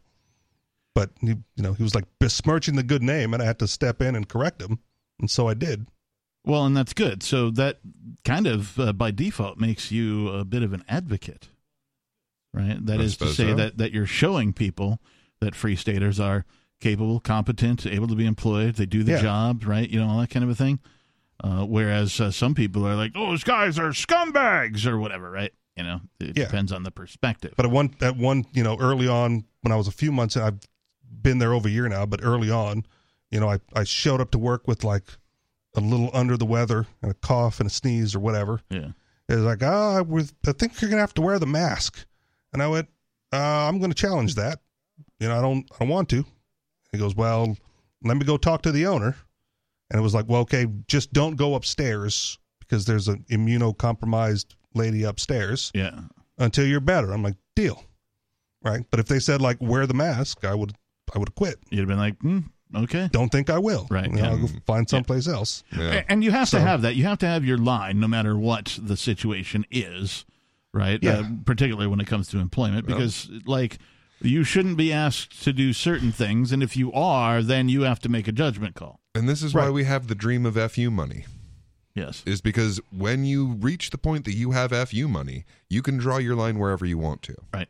Whereas when masking was required, I was not in a position that I could make my rent and feed myself without that job. Right. So I could not make the moral stand of saying, no, I will not put this on. You can either fire me or you can let me go about my life like it was a week ago. Yeah, even the job I was working at when that was a thing, right? Like, one time the maintenance dude came in and he had like the plexiglass, and I was the facility manager, and I went, and the owner sent him, right? He was like working on behalf of the owner. I was like, do I get a choice to say no? And he goes, you can say whatever you want. And I go, I don't want it. And then he put it back in his truck and he drove off. And then like 2 weeks later, he came back with the plexiglass, and I'm like, you're back. I'm like, do I still get a choice to say no? He went, no, this time it's got to go up. And I said, well, can you put it in front of the desk over there? Yeah. The desk that I don't sit at to my left. And he said, sure, I'll put it whatever you want. I went, well, then put it over there. So he put it in front of the desk that nobody sat at, that nobody used. Yeah. And I still had no plexiglass in front of me. Nice. So, what do we do? That sounds like a healthier environment. It was. But if he had put it in front of me, I would have moved, or I would have that other desk, or I would have rearranged the office in such a way that there was just random plexiglass, right, until such time that they fired me, right, and then they'd have no one to run the facility for whatever in between time that was, and then they'd have to figure out legally whether or not firing you was appropriate or not. Whatever. Right, I mean, it's at will. I don't usually challenge those things. If they don't want me, I don't want them. But yeah. But I wasn't going to do it, right, regardless of how they tried to structure it. Let's go to some of your calls and thoughts. We've got David calling from New Mexico. David? You might have spoonerized that. Maybe. David? Thought it was purposeful. David? You're on. I can't hear you. Did you unmute him? Are you muting? Oh, let's check. Nope, he's unmuted. Okay. At least from here. Perhaps he muted himself. If you can hear me, David, call us back. We'll try and get you on. Somebody sprayed a can of David Be Gone. 603, keep that one handy. 603-283-6160. I want to move on because you guys have brought in some fantastic show prep. I don't know why at some point I fell off the reading of the LouRockwell.com bandwagon. Oh, yeah, because they turn into like Trumpers and very right-wing and very closed borders. That sounds like a reasonable assumption as to why I might have fallen off of that bandwagon. For a long time, I read a bunch of Lou Rockwell. I'd listened to his podcasts. They were much more libertarian. Far more. 4 or 5 years ago. 10 years ago even, right? This is guaranteed how long 10 years ago, they've been around. But this actually comes from LouRockwell.com, and I was surprised to see it in show prep for that reason. The title of this is, There is No Legitimate Role for Any Government or Rule. Now, hard stop, period. I didn't even need to read an article, right? Yeah. I'm like, that really sums it up pretty nicely. I agree. I agree with this statement. There is no legitimate role for any government or rule, by Gary D. Barnett, written October 28th, 2023. And so I was like, oh, I can stop there. But I was like, wait, no, this is show prep, so I should probably at least gander at the content. I started reading through this thing, and I could immediately imagine me reading it on the radio. And not only reading it, but going, yes, these are all of the things I have been saying, I would like to say, I would say again, if I could put them all down onto a short article that was easily digestible for people to read and hear and listen to and see or whatever, I would do that. And so I think it deserves some time here tonight. The article starts, recently I wrote about a world gone mad, and now I understand that my title was a gross understatement. Madness indicates psychotic behavior, but what's going on today, while most assuredly psychotic, is also intentional, completely planned, and being implemented with full consciousness by evil forces. To make matters worse, the pathetic masses are taking sides, fomenting hate, supporting their chosen masters, and tearing apart all that is right, thus allowing this insane tyranny and carnage to continue unabated. If one was to step aside and take stock of this insanity, he would at once be faced with the reality of the heinous agendas being pursued, but few are willing to take that step. Most all continue to look toward the complicit and abhorrent state to save them from the premeditated and monstrous policies being pursued by all governments at the behest of their controlling overlords. Religion has always been a control mechanism used to subdue the crowd, so it is no surprise that the worship of the state by its subjects is reverent in nature. The state and the church throughout time have acted as one, both seeking compliant and devoted followers. This is why I'm pessimistic of the necessity of getting the vast majority of people on board with freedom and liberty. Yeah. In order for us to be free, we must get everyone else their freedom as well.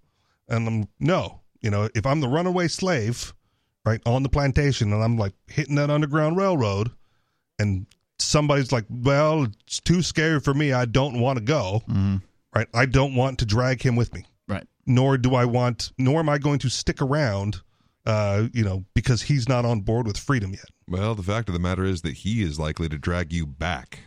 Yes, you're correct. But that doesn't make him my friend. Right. That also makes him my enemy.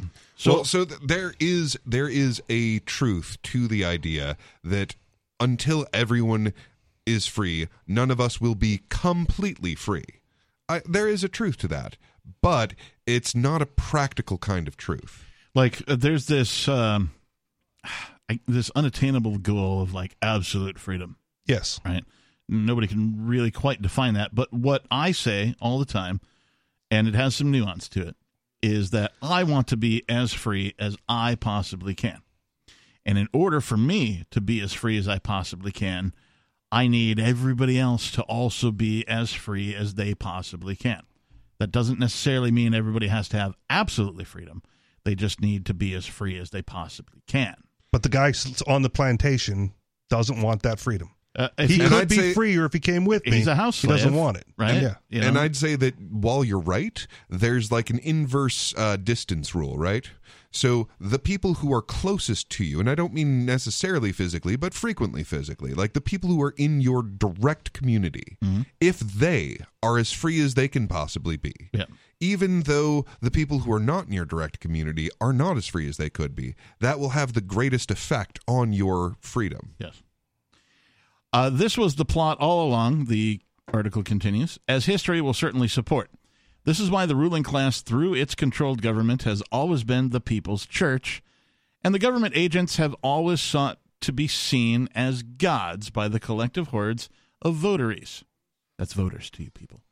All power seekers have to destroy the idea of individualism, self-sufficiency, critical thinking, and independent sovereignty in order to be seen as superior to the members of the dependent herd.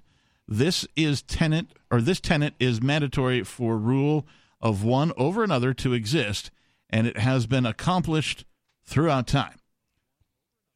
Paraphrasing here, they need to eliminate freedom in order to have you submit to collectivism, their version of collectivism. Yeah. One of the main... Otherwise, you're the one speaking out against it, going against it. Right? Poisoning their well, right, and their batch of apples. Right. One of the main goals of government is to place itself and its illegitimate authority above all others in society, thereby eliminating the possibility of critical scrutiny or prosecution from immoral and illegal acts. Government does not only rule, they make and enforce all of the laws that are meant only for the lowly people, not for those in power. Many of those who pretend to be anti-state will preach that all in government should be held to the same standard as the plebiscites, but they completely disregard reality. Government always and forever protects itself at all costs by controlling every aspect of what is referred to as law and justice. Well, it's a good platitude, right? If we're going to have law, it should be equally enforced. It's a platitude, it is. Yeah. Wouldn't that be nice? It would be. It would be. Means you can speed and the cop can't catch you. And if you are in a market where what you're offering is justice, that is a feature that people find very valuable. So you would that is what we would do if we had the choice. See, okay, I hear what you're saying, and I want to believe that. But in the marketplace of ideas, the ideas of freedom and liberty are losing bad and getting worse. Are they now? I think so. Maybe not in our insulated circle. I completely disagree. Okay. So, first and foremost, the source of information is no longer some monolith. It's not the 5 companies that run every television because no one watches television. I mean, the boomers still do, but the vast majority of people go seeking out their information from multiple sources, frequently unofficial or unmainstream sources. Celebrity influencers towing the party line. Okay, sure. It's better than it was. It is moving in the correct direction. So our information is decentralized in origin. That's new. The money technology that is currently taking off is a fundamentally anarchist infrastructure. So in quite a number of ways, we are in fact moving in the right direction. I'm not saying that freedom is winning, right? In fact, I would say the ideas of freedom, voluntarism, consent in all things, right? We should all interact on an individual basis with consensual agreements, right? All of that is a great idea. I'm not saying that it's winning, though, because clearly it's not. However, there has been growth just in the last 20 years or so, right? The dawn of the internet, the information age, right? Anarchist thought isn't new. There have been plenty of books written about it from like the 1400s. Previously. Right, yeah. So it's not new. It's just the availability of the information is now new, at least in the last 20 years or so. Right. And so because of that, the ideas of freedom, anarchy, libertarianism, voluntarism, consent in all things, like if you bundle that all into, freedom, if you will, that has seen growth just in the last 20 years. Okay, so here's a big one. Jeffrey Epstein didn't kill himself. Now, that is the standard belief. Like, the vast majority of people believe some version or another of that. Right. Now, that is a suppressed idea. That's new. They've never had to suppress the mainstream belief before. So, yeah, we are actually moving in the right direction. Yeah. Winning, however, whole different argument, right? Has the ideas of freedom seen growth? Yes. Is it winning? No. I would say no, because it's just such a small, what do we have to show for, the progress that has been made? Well, the Free State Project, right? 10% we've got some homeschooling. We've got some anarchist enclaves here and there. We've got some statistics that we can show that, yes, definitely growth has happened, but we're certainly not winning. We're not dominating. We're not, 50%. We're not even, what do they say, 3% for a societal change? Right? You want to end like slavery or something, you got to change the minds of 3% of the population, right? We're not there. We're definitely not there. So not even close. No. So we're not winning, but the ideas are growing. I think we are winning. I completely think that we're winning. I hope we win, yes. So, for example, World War III is like one of the last things they have to scare us with. Because that's the thing. All of these control structures are founded on fear. Yeah. Well, of the 3 people in this room, you're probably the most scared of World War III actually breaking out. Yeah, fair enough. Okay. Fair enough. But the fact is they're using it. It's one of their last cards that they can play. Okay. So they're no longer holding on to some scare tactics that they're not using. But they're not pulling desperate. They're not pulling out World War III because there's an abundance of individuals clamoring for more freedom and liberty. No, but it's what they're worried about. And the potential is becoming more and more likely. Look at Argentina. Like, I don't know if you've seen the, fire and brimstone hatred of the state that man expresses. He came in second. Okay. They're doing a runoff election. But he didn't even, all the talk that we had last weekend about, the fact that he might win, and if he won, then they do a runoff to make sure he lost. He didn't even win. Well, maybe. No, he didn't. No, there's a lot of voter suppression. There's a runoff. There. Yeah, okay, fair enough. 603. And the voter suppression comes from the state. And even coming in second, have we ever come close to that? 603-283-6160 is the phone number if you'd like to join us. Hour number 3 of Free Talk Live still to come.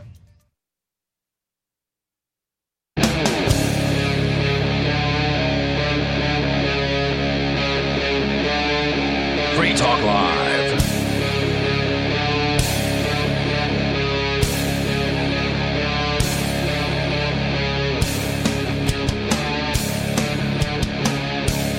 And your conversation was accurate. Okay. We've been talking about things offline here in case you folks listening are wondering, did I just jump in on half a conversation? Yes. Kinda. Yeah. Kinda, you did. These conversations sort of never end here at Free Talk Live. At some point, somebody suggested, I think it was during the Crypto 6 raid, or the aftermath of that, where we had, I think Joa from Breaking the Flaw was in here with his YouTube camera, and the only way we could broadcast was by just him broadcasting. Oh, yeah. That was day one of the raid. That yeah. was the day of the raid, and after all the equipment went missing. And so there was a wires day, cut.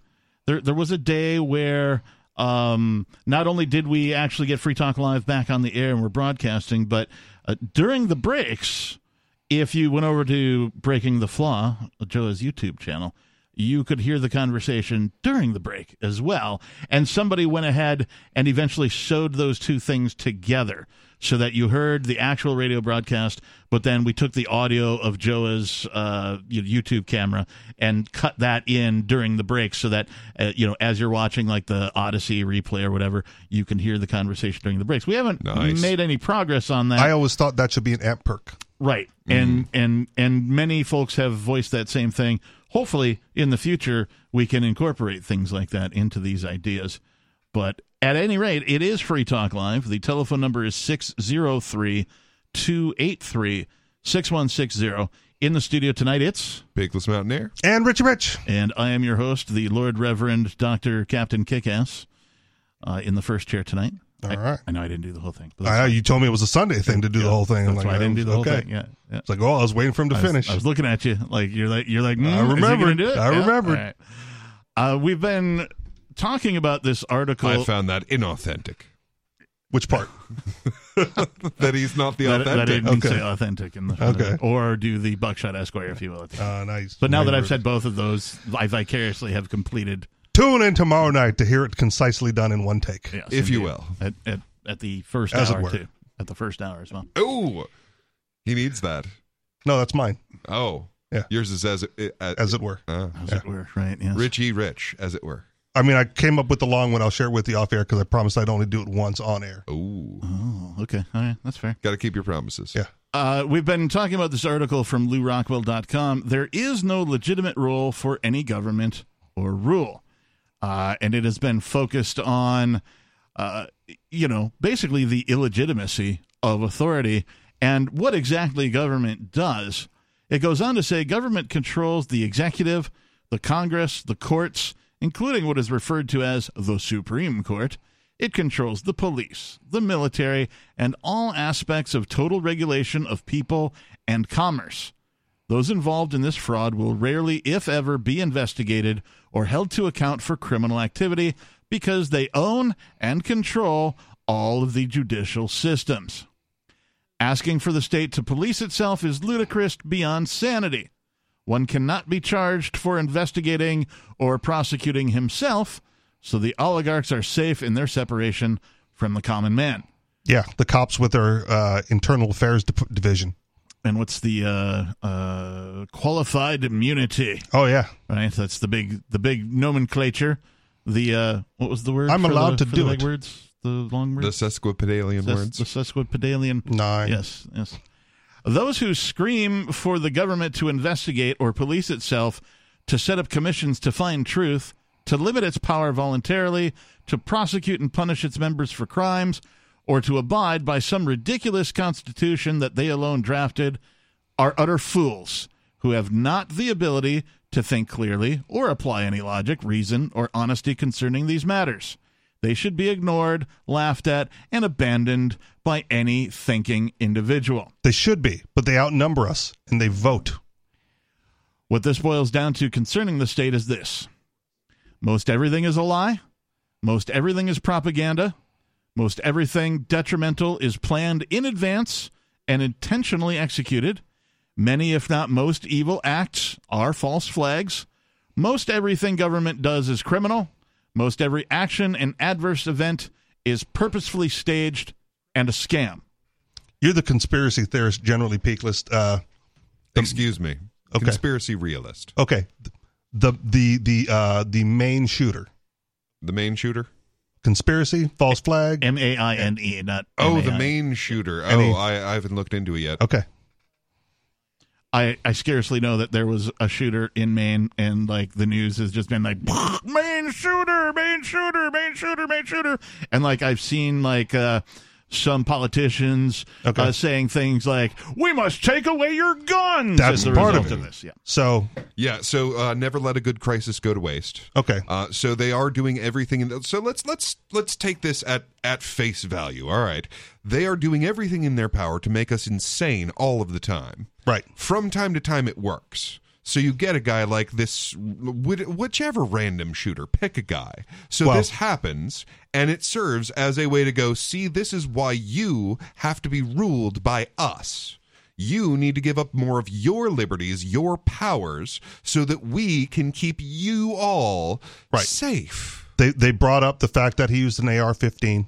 You know, the common modern sporting rifle. Yeah. Well, and this goes back to what I've been saying about, like, we're actually on the edge of victory here. That's why they're going so nuts. Like, they usually don't scare the right-wingers with the possibility of losing their guns, because that puts them in opposition to the government. But now they're doing red flag laws left and right. They're making a health emergency in New Mexico so that they can tell you you're not allowed to have a gun in Albuquerque. Yeah. Like, they're actually going after this stuff because we're close. So yeah, they're going to use the main shooter as he's using an AR-15. You guys can't have these. You can't be trusted with these. Only we can be trusted with these. And just so everybody knows, that's 5 more than the AR-10. It's 5 more. You can confuse people. Don't make it harder than it has to be. But if you have an AR-15 and don't have an AR-10, go get yourself an AR-10 as well. No, you just need to get an AR-5 to go along with your AR-10, and then you so put them together. So if I attach my AR-5 to my AR-10, it becomes an AR-15. Right, it's like a mecha gun. You just duct tape them together, and I'm being facetious. Wait, so can I take it apart like they did in Johnny Mnemonic, and like I've got this rifle, and I just take this off, this off, this off, this off. Now I've got a pistol. You're being facetious, but there's a YouTube channel that I follow, and they do cursed gun images, and it's weird stuff like that. Is it like the iconic? It's spread out on a bed, but it's just camera equipment in the shape of like what people commonly refer to as an assault rifle. Yeah, nobody should own all this stuff, right? And it's just like a camera and a tripod and stand and a bag. No, this is actual like the Smith and Methson guy. Like it's a whole it's like 10 minutes periodic episodes of just the worst cobbled together firearms you've ever seen. Oh God! Like, did someone actually try to fire this? Wow. Who would do this? But you see, does he have perfectly good blooper reel? Does he have a blooper? He runs like a little blooper reel at the end of the episode. Okay. It's all right. So like this article was saying at the beginning of it, running for Congress in Texas. It's a religious structure, and we mere mortals can't be trusted with an AR-15. They're too powerful. We have to let the gods have the AR-15. Right. To anyone who says... get an AR-10. It's better. To anyone who says guns are the problem... It's the best. Because it's an Israeli weapon? No, because it uses the NATO round, which is the most common round on Earth, and it is as unlikely to stop working as an AK-47. Okay. To anyone who says guns are the problem, we need to get rid of guns, I implore you to take that first step via government and have government lay down their guns first. Show us how it's done. Show us that you can solve problems without your guns. Show us that you can protect your own selves, much less us, without any guns. Show us that you can come to agreements with other countries, with other people, without the use of guns, without the use of bombs. Also a platitude, because there are other countries that have disarmed their citizens, right, and for the most part disarmed the police, right? Well, like the cops in Britain don't carry guns. Halt, on a daily. Aurelio, halt again. Right. Finland, the least amount of firearm deaths there. I believe they're generally unarmed on the police force because the population doesn't fear them, and they don't fear the population. So there are examples of like disarmed policing that seems to work in other countries. There are examples of a lot of things that work only in Finland. Okay. But the model is there for see, it works there. You can have the guns here. Like Finns? Do they work in Finland? They do. Okay. They do. They're called the laboring population of the country. Let's go to your calls and thoughts. Someone who's not a Finn, it's Major Payne calling from Michigan. Major, you're on Free Talk Live. Hey, guys. Hey, Major. Well, let's see. At first you were talking about selling ounces and, grams and the metric system and whatnot. Yeah. Then I got to thinking about that. Back when I first started smoking pot, there were still some old hippies selling lids. You know what a lid is? How many joints are in a lid? 2. 2? Yeah, I roll big joints, man. Our judges say that's okay. They roll big joints, too. Ding, ding, ding. That's a take from they Cheech might and Chong. roll them with big bamboos for a whole lid. Because you take a 5-pound coffee can and you just kind of fold it a little bit and make a scoop out of it. You poke it into the garbage bag and dump it into the sandwich bag. And it usually ended up being an heavy ounce, ounce and a quarter or so. Yeah. So they could have gotten a portion cup, but went with a coffee can lid. Because it was common, right? Coffee can lids were everywhere. That's how you bought coffee. Very few people back in the day bought like whole beans and ground themselves. There was no espresso machines. It was before the invention of the K-cup. Yeah, well before. Pot was a lot cheaper then, too, so it didn't really bother the guy if he lost, And more seedy. I've got like 3 sets of measuring cups in my kitchen. I could easily find something instead of a coffee can. Well, you would have been a better drug dealer than most. Thank you. I appreciate that. I tried to be a drug investor, but my salesman stole the money and ran. Sorry to hear that. They will do that. You got to watch who you invest in. So what else, Major? Okay, now on the Kilroy, I remember Kilroy way back to World War II. Right. Yeah, and I have always wondered the original origin of that. It's one of those things that's made me go, Have you tried Uncle Google? Fortunately, I don't do the inner tube. Fortunately, I have a magic rectangle in front of me, and the magic rectangle, when I just typed in Kilroy was here, says, Kilroy was here is a meme long before the internet. Ooh. I'm adding long before the internet because I know that it was a meme. It's basically a little drawing of a guy with a long nose that hangs over the edge of whatever he's looking at and has two little hands and then like a little head with like one squiggle of hair. Okay. Like Wilson from Home Improvement? A little bit, yeah, except more cartoonish. All right. Kilroy was here is a meme that became popular during World War II, typically seen in graffiti. Its origin is debated, but the phrase and the distinctive accompanying doodle became associated with GIs in the 1940s. A bald-headed man with a prominent nose peeking over a wall with his fingers clutching the wall. So, there you have it. Yeah, they still don't give you the origin. Damn it. Well, I mean, that was the first thing that popped up. The prehistory of Kilroy was here says, this is from thoughtco.com. It's like asking a stoner what the importance of 420 is. You're going to get so many answers. Oh, I thought that was a real specific one, that it was the police code for drugs. Is it? That's my understanding, too. That was what I heard. Was that like it was, but it was although I have also heard that, no, there was this massive raid that happened at 4:20 in the morning. I heard it was specifically California police, maybe even as narrowed down as like Los Angeles, for example. All right. Los Angeles being a big area, but that was their code for like, yes, we've got a 420 in progress over around the corner of blah, blah, and blah, blah street or whatever, right? That's my understanding. However, there are many tales of the origin of 420. Not all of them are that. I mean, you got the magic rectangle. Can we see what the California police code for drugs in progress? Kilroy was here. You also have a magic rectangle. You should cue that up while I'm going through this. All right, talk to the Major. Where did the meme come from? 50 years. Hang on, Major. 50 years before the invention of the internet, Kilroy was here was a meme. Well, graffiti itself has been around for thousands of years, but the Kilroy drawing seems to have derived from a similar graffito. Foo was here, popular amongst Australian servicemen during World War I. This was also a depiction of a big-nosed cartoon figure peering over a wall, but was not accompanied by any words. Around the same time Kilroy was popping up in unexpected places in the U.S., another doodle, Mr. Chad, was appearing in England. The Chad doodle may have derived from the Greek symbol for omega, or it may have been a simplified adaptation of a circuit diagram. Whatever the case, it carried the same someone is watching connotation as Kilroy. At some point shortly before the outbreak of World War II, it seems Foo, Chad, and Kilroy merged their mimetic DNA and mutated into the classic Kilroy was here.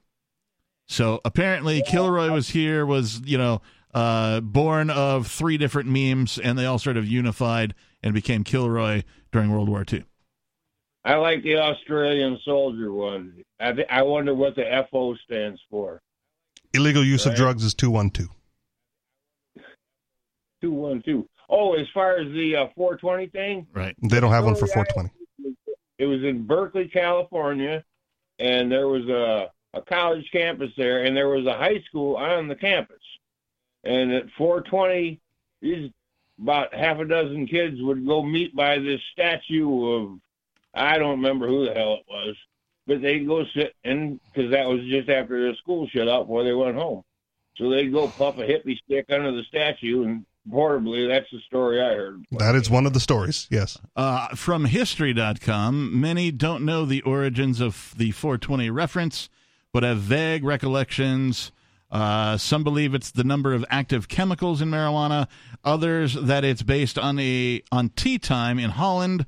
Some reference the birthday of Adolf Hitler as April 20th, 1889, and others Bob Dylan's legendary "Everybody Must Get Stoned" song, refrain from his Rainy Day Women, number 12 and 35. 12 multiplied by 35 does equal 420. So now you got to do math. Right. I've got an alternate one here. I was told there'd be no math.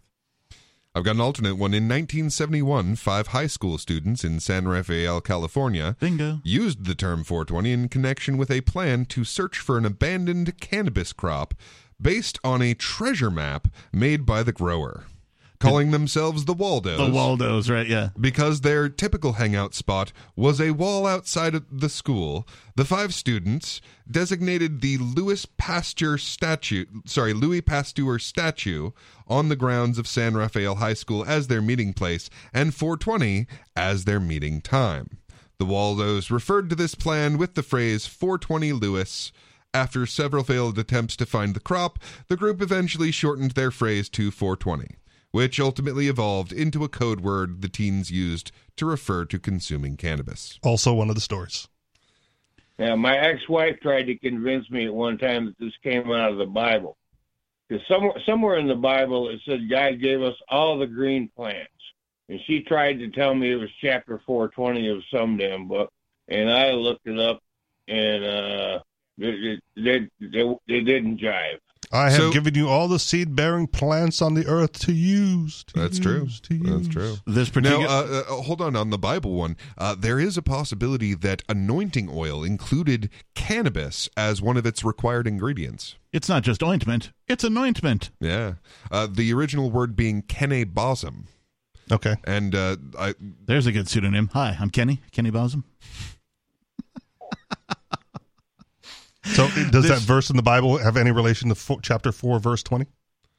I don't know. Okay. This article expands on your bit about the Waldos. It says that they were, in fact, in search of free weed. Their meeting time, 4:20 p.m. after practice. They were all athletes. The Waldos would pile into a car, smoke some pot, and scour the nearby Point Reeves forest for the elusive free herb. Did anyone ever tell them ton stafu? There ain't no such thing as free weed. Yeah. One of the original members of the Waldo, Steve Capper, told the Huffington Post we would remind each other in the hallways. We were supposed to meet at 4:20. It originally started out 420 Louis, and we eventually dropped the Louis. So Louis Pasteur, right, is the Louis they dropped. Never did they score free bud, but perhaps they stumbled onto something more lasting. The term 420 was coined, allowing the high schoolers to discuss smoking pot without their parents or teachers knowing. Secret code. Ooh. Major?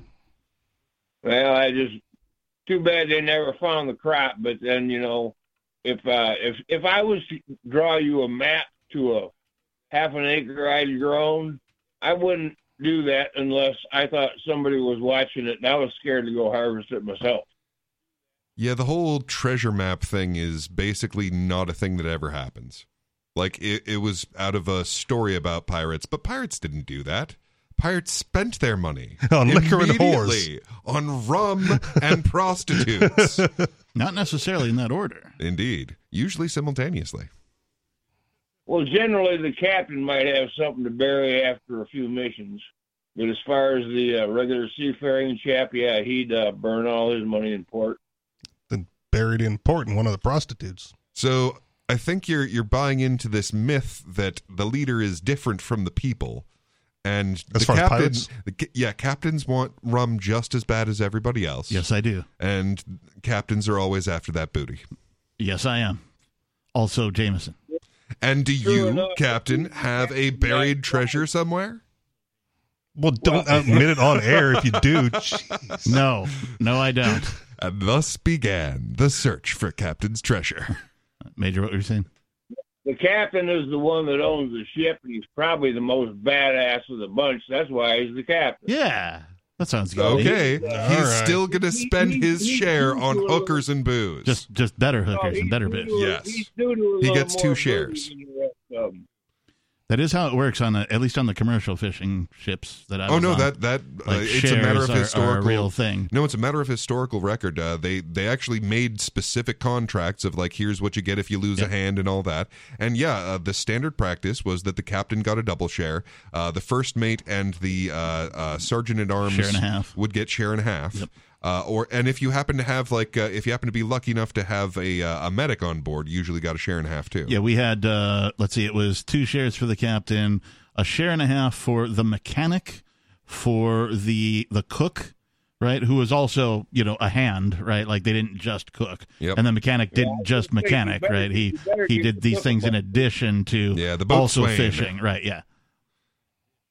What were you saying, Major? Yeah, you better get the sugar bumper. You're not going to be eating so good. Right? The sugar bump, I thought that was when a girl was pregnant. It's not a sugar bump? Well, I never met one named Sugar. Major, thanks for the call. We appreciate you. 603-283-6160. The final segment of Free Talk Live still to come. We've got more to talk about, plus more of your calls and thoughts. 603-283-6160.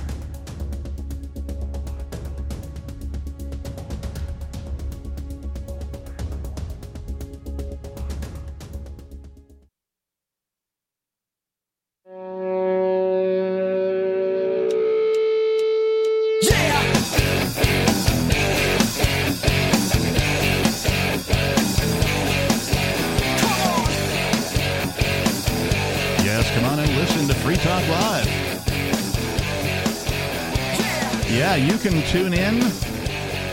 Basically, we have programming 7 nights a week. The live show from the Keene, New Hampshire studio is on Wednesday, Thursday, Saturday, and Sunday.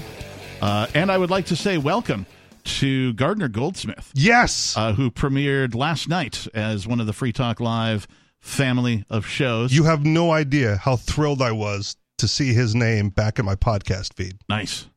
Yeah, we welcomed him back. There was... as things go, without Wizard number 1 around, as things go, we weren't completely certain if we were going to get his episode live Friday night. And it turns out we were able to do so.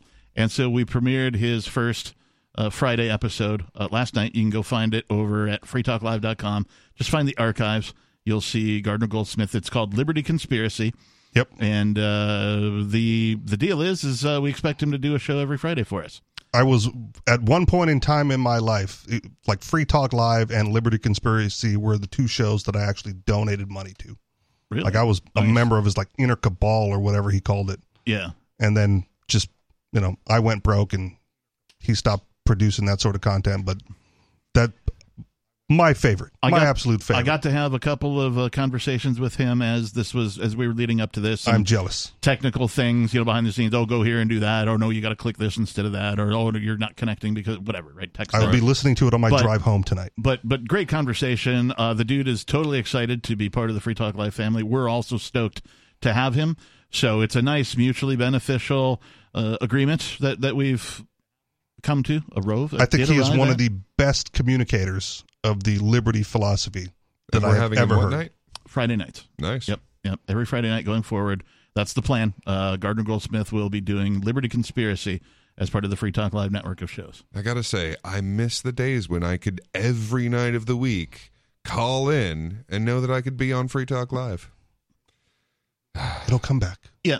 All good things in good time and all that kind of a thing. Just give it 8 years. Could be less. Too soon? But in addition to announcing Gardner Goldsmith and his Liberty Conspiracy joining Free Talk Live, I would like to ask all of our Free Talk Live listeners to visit ariadimezzo.com, ARIADIMEZZO.com, and write her. Send her a letter, send her a postcard, journal to her if you'd like to. She has been hearing from, non-libertarians primarily, but she could really use to hear from more libertarian-type people. So please go visit ariadimezzo.com and send her something. A letter, a postcard, handwritten is best, or typed out and printed on your computer printer will get there. Don't use crayon or colored pencil because they'll flag that. And, of course, it's federal prison and all that kind of stuff. So stick to black and white ink. Black and white or blue ink on white paper. Don't over-decorate the envelope or anything like that. But do send some letters or other stuff to Ari DiMezzo. Also, you can visit freekeene.com, FreeKeene.com, and find the article where there's information on how to write to Ian Freeman. He's in Merrimack County Jail currently being held until his next series of hearings, whenever those might be. You know how government is. So you can currently write to him while he's still at Merrimack, and there's instructions over at freekeen.com. Both Ian and Arya need to hear from you guys, especially if you're a longtime listener, you know, and that kind of a thing. They'd love to hear from you guys. Give them something to do, keep their minds occupied and sort of, you know, on the prize of getting out. Send them jokes in 2 parts. All of that kind of thing. Yes. Like send the setup in like the first letter and then wait 2 weeks and send the punchline in the second letter. Like, hey, Ian, how do you keep a prisoner in suspense? Jesus. He'd probably actually enjoy that. And then ... And then he's got to wait like 2 weeks to get the next letter. Right. It just says, oh, put him in jail, right? Well, no, you just don't send the second one. Then he's in suspense the whole time. It's a one-liner. You are an evil the punchline man. is like that. You are an evil man. Also, just to get this business out of the way, I want to say thank you to Gnostic Wretch. A Gnostic Wretch is a silver-level amplifier. That means that they give $5 a month to the amplifier program. What is an amplifier? Well, you can visit amps.freetalklive.com. Anyone who contributes there is an amplifier. AMPS stands for Advertise, Marketing, Promote, and Support. So your $5 or more, you can go 10, 25, 50. There's different levels. It's a Patreon type setup if you're familiar with that. But if you think that this is an enjoyable show, you like the perspective of peace, freedom, liberty, and prosperity that we bring, if you like the hosts, the co-hosts, the callers, please consider becoming an amplifier over at amps.freetalklive.com. We're on something like 180 radio stations now. We could be on 200, 250, 300, 350 is not even out of the question. It's all up to you. Amps.freetalklive.com. Thank you again to Gnostic Wretch. We appreciate you and your contribution to this show. All right, let's go to more of your calls and thoughts. Let's try this one again. David in New Mexico. No, it doesn't. It stands for Amplify, Market, and Promote. Ask Bonnie. Ooh. It's Advertise, Market, Promote, and Support, but that's fine. No, Bonnie says it's Amplify, Market, and Promote. All right, well, I'm in the first chair tonight. Cage match, Captain versus Bonnie. Oh, my God, are you kidding me? I outweigh her by like 2.5 times. Yeah, it's gonna be like Skipper and Gilligan. She's gonna run circles around you. Have you not seen the first UFC? I think that she has the heart of a champion, and you do not have the heart. I'm the lumbering ogre. I think that no. I think that you would be like, Bonnie, I can't fight you, and she would tear your heart out and take a bite out of it. Yeah. That's how I think that fight would go. And she has fingernails, and she can pull hair. Oh, wait, chin hair. Everyone has a plan until they get punched in the mouth. And I don't think Bonnie can take too many of those. I had a beer with that guy. Really? Yeah. Mike Breeson? Mike Breeson, yes. What? Mike Tyson. Tyson, Breeson, whatever.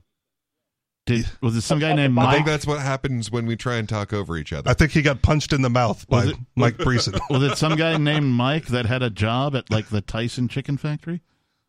No, well, that's another story. A buddy of mine that I used to fly with, he flew for Don Tyson, told me all about Don Tyson's wild parties in the hot tub with the bikini clad and sometimes lacking a bikini clad young ladies. Chicks or chickens? Both. Bikini clad, huh? It's Arkansas. It's Arkansas, and dude. Sometimes. They have both. Can you imagine walking into a room where there's a hot tub and there's like some 70s sleazy guy in the tub, right? He's got his shades on and like a champagne in one hand, and chest hair and a porn star mustache, and he's surrounded by like either naked or bikini wearing chickens.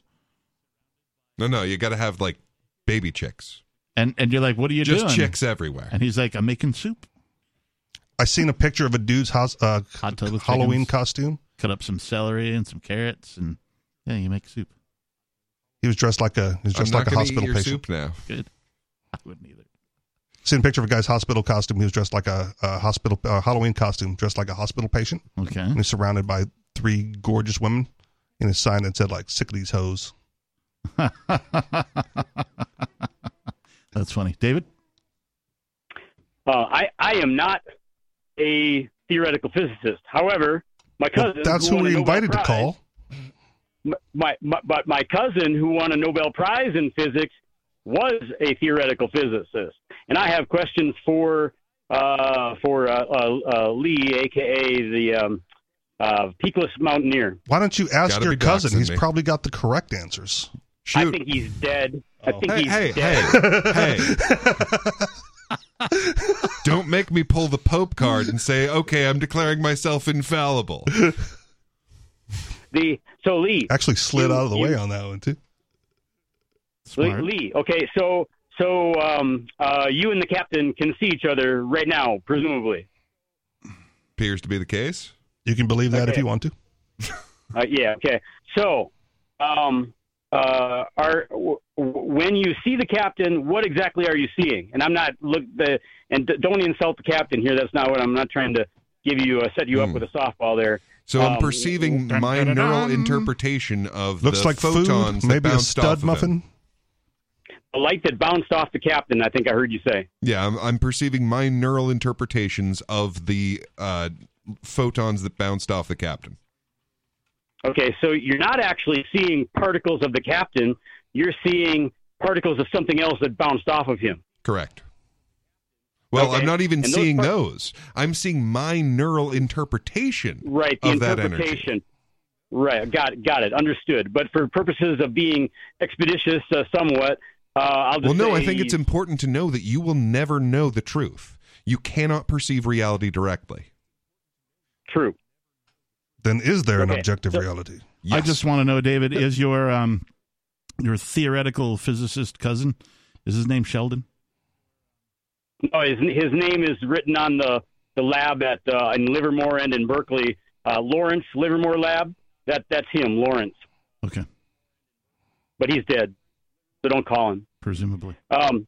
Yeah, presumably. So do people ever really die? Yes. You're seeing the neural interpretation of particles bouncing off of the captain. Right. So, if photons are in fact particles, which is debatable. I'm rubber, you're glue. I mean, they're kind of wavicles. Whatever you sense bouncing off of me, bounces back to you.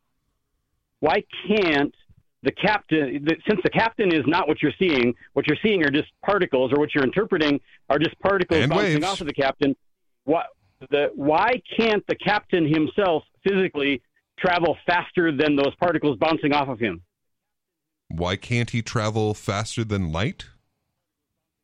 Well, okay, so you've got two problems here. First is getting to light speed, which would require an infinite amount of energy. Like, as you approach light speed, the cost of accelerating any further is exponentially higher and higher. So to actually reach light speed at anything that had mass, which is part of how photons work, is they're massless particles. And since they have no mass, they don't require an infinite amount of energy to go at light speed. Whereas anything that has mass, which the captain has mass, would require an infinite amount of energy even to reach light speed, let alone to go faster. Let's go off on that tangent. Sure. So if you're in space and you're as far away from any other heavenly bodies, like the girls, the chicks in Don Tyson's hot tub. All right. If you're as far away from other heavenly bodies that would have any sort of gravitational effect on you, and you're in space and you're in a vacuum, if you're going 1 mile an hour to accelerate to 2 miles an hour, you could do it with just a small amount of energy, right? Because there's nothing stopping you other than inertia, right? Well, you got a real problem there, actually. Like, what's your point of reference? Because if you're actually at the point where no gravitation of any body is affecting you, you kind of have no frame of reference. Well, the frame of reference is your starting position. You yourself, the point in space where you reside when you begin the experiment of going from 1 mile an hour to 2 miles an hour. That's the point in space at which you are at. Okay. And so to go from 1 mile an hour to 2 miles an hour to double your speed takes almost zero energy, right? Especially if you can take as long as you want. You can take as long as you want to go from 1 mile an hour to 2 miles an hour, so that the overcoming the inertia of your own body, which is significant in the case of the captain, is not an issue in this mathematical equation. Now he's insulting the captain. He is. I caught that. No, I'm just riffing on what Lee had said. Okay? So I suggested that he's like a non-photonic being. With mass. You, on the other hand, are making fun of him. No, I'm not. I just like to clarify that I am not from Mass, nor do I visit Mass on any frequent basis. So yeah, don't mass up New Hampshire. I have no so Mass. You're not a masshole. Correct. You are not He's a not. masshole? Not He's not. near as All right. I can tell. Hey, David, Okay. thanks So- for the call, man. Oh, all right. We Did have we get other- anywhere with that? I never got to find out what the physics question That's that right. he had. We have other calls to get to. Let's go to this unscreened caller. Entertainment first, education second. This unscreened caller, what's your name? You're live on Free Talk Live Radio. Hello, it's Jeremy in Australia. Hey, Jeremy, how you doing? Good, how are you? We're good. What's on your mind? You're live on the radio. I just wanted to find out if Ian is able to listen to the show in prison. I don't know that he's able to do so yet. I say that because I'm under the impression that there is a radio station that does broadcast our show that will reach him in Merrimack County. However, he's being held in a situation where he has not yet been allowed to purchase any sort of a receiving device, that is a radio, for example, which apparently he did have when they were holding him in Merrimack County previously before he got out on bail. And so he was able to get a radio at some point, when they first arrested him and held him for 69 days or whatever it was, a little more than that perhaps. So he was able to get a radio and listen to the show then, but up until this point, no, he has not been able to listen. Just skip a meal and trade it for somebody else's radio. Well, I've just been thinking about what to send him in a letter, and I thought I've got some transcripting software. I can make some transcripts of the show to send him in the letter. Yeah, he does have, believe it or not, something that resembles a tablet. And instead of, you've seen the traditional movies where some guy goes to jail and there's like a room with all the phones in. You got to kind of wait in line to use the phone and hope a guy gets done with his call so you can go make your call and that kind of thing. Apparently, they just give you tablets now, and then you can just make calls whenever you want to, provided you have enough money to do so, and they're not cheap. Right. So, we're So talking... you getting ebooks on that thing, too? I thought I overheard something about him being able to read. Download the show? Negative. There is a podcast catcher on the tablet, but Free Talk Live, of course, not included. And in fact, right. And he if I says... send a transcript in the mail, they might throw that away, too. they might. It's hard to tell. I do know that the podcasts available are very limited. He said there was like maybe a dozen, and we all know that there's like hundreds NPR of is thousands of podcasts. You know what I mean? So it's in no way connected to the internet. It's just that it has these podcasts downloaded on it already. Right. There's a company called Securus, Securus, I believe, and they have. I don't know if it's a monopoly, but it might as well be. They have the contract for the Federal Bureau of Prisons to provide them all of this stuff at some sort of a cost. And so they do, and they do it poorly because they're not held to any standard that's reasonable in the marketplace. So the phone calls are kind of crappy. The the podcasts that they can download and listen to are kind of crappy. The tablet itself kind of crappy. Right, it's not designed to be, a fast and well dialed in machine. It's designed to basically eliminate some other need for a physical human being employee. It's probably also security. I mean, if they let it connect to the internet, someone will figure out how to hack it.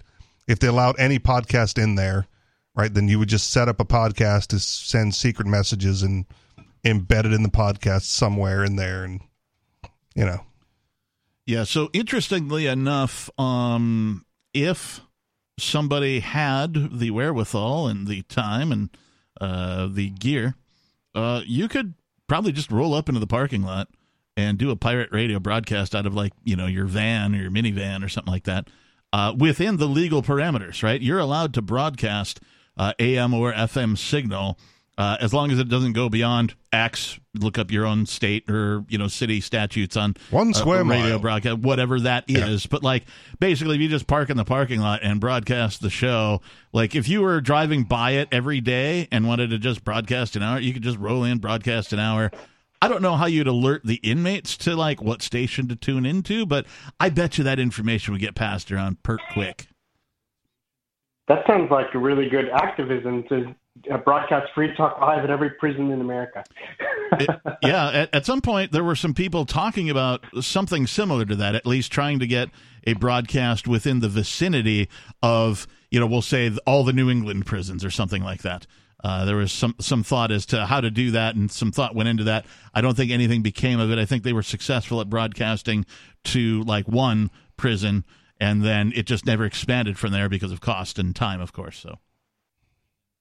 Well, I'm trying to broadcast Free Talk Live all over TikTok. So follow Free Talk Live's TikTok at Free Talk Live. Well, thank you for your service. Yes, thank you very much. Thank you. Bye, guys. All right. Thanks for the call, man. Feel free to call us again. Peace.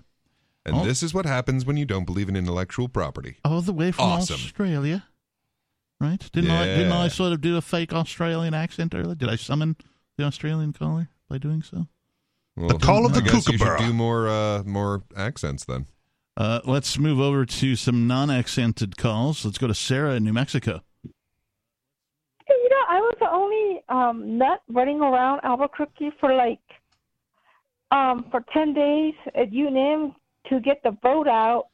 Wait, were you when you say running around? I'm picturing some sort of a jogging pantsuit. You may be wearing a sweatband. You've got some flyers under arm. Please don't put those images of Sarah into my head.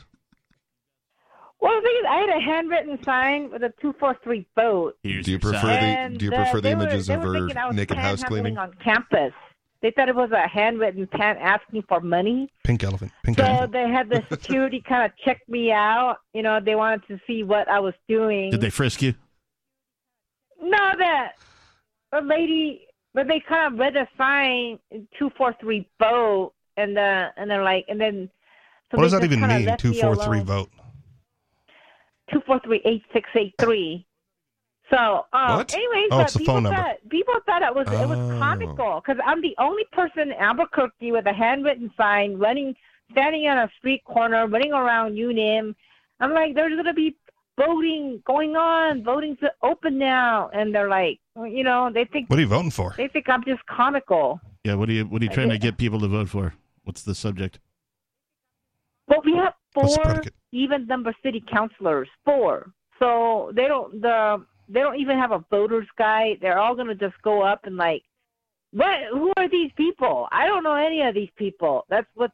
And they got 5 more days. The 7th is the election day, and it's over. So that's where it is. And then the state wins again. What, we're just gonna what okay, there's voting's got to be a really fun experience for her, because no matter what happens, they will increase the welfare state, they will increase government spending, we will be moved closer to communism. I thought freedom was winning an hour ago, Lee. Peakless? Well, it's not winning in the state. Oh, okay. That's not where freedom comes from. Well, got it. Well, let's ask Sarah. Sarah, where does freedom come from? Freedom is like voting for somebody that you don't know too well because you have to vote that day or you can't vote. You got I guess that's the. I think they give you print you out a so-called a sample ballot. If you go there, I'm trying to get everybody to go in. At least they'll print you out a sample ballot. You go home and maybe come back 3 days later or come back on the 7th election day and vote for something that you kind of look into. There you go. See, Sarah believes that freedom comes from voting. Wow, Sarah, that's terrible. Freedom doesn't come from voting. Freedom is an inherent thing that you have based on the fact that you exist. It's a condition of your existence, should you decide to exercise it. Well, and the experience of freedom comes from each other. Not as members of a government, but as members of a community. Yeah, I don't know. Just what I'm concerned about is District 6. They got about like 5 candidates. So if I'm a Democrat, if 3 of them split the vote, we might wind up with a Republican. You're a Democrat? Shocking, isn't it? Oh, my. Would have never guessed. Never in a million years would I have She seemed guessed. so hard right to me. Well, I'm a socialist Democrat. I mean, can't you tell? I mean, I like... See, Do you own 3 homes and live in Vermont? Yeah, you don't have a choice for the homeless shelter because if you vote for the library and the community center, you have to. It's all tied Sarah, together. we're out of time. I'm sorry. Give us a call next time. Hopefully we have more time for you. Thank you to all of our callers, all of our listeners. Thank you, Richie Rich. Thank you, Peakless Mountaineer, for joining me here tonight. If you missed any part of the program, find the archives over at freetalklive.com. Thanks and peace.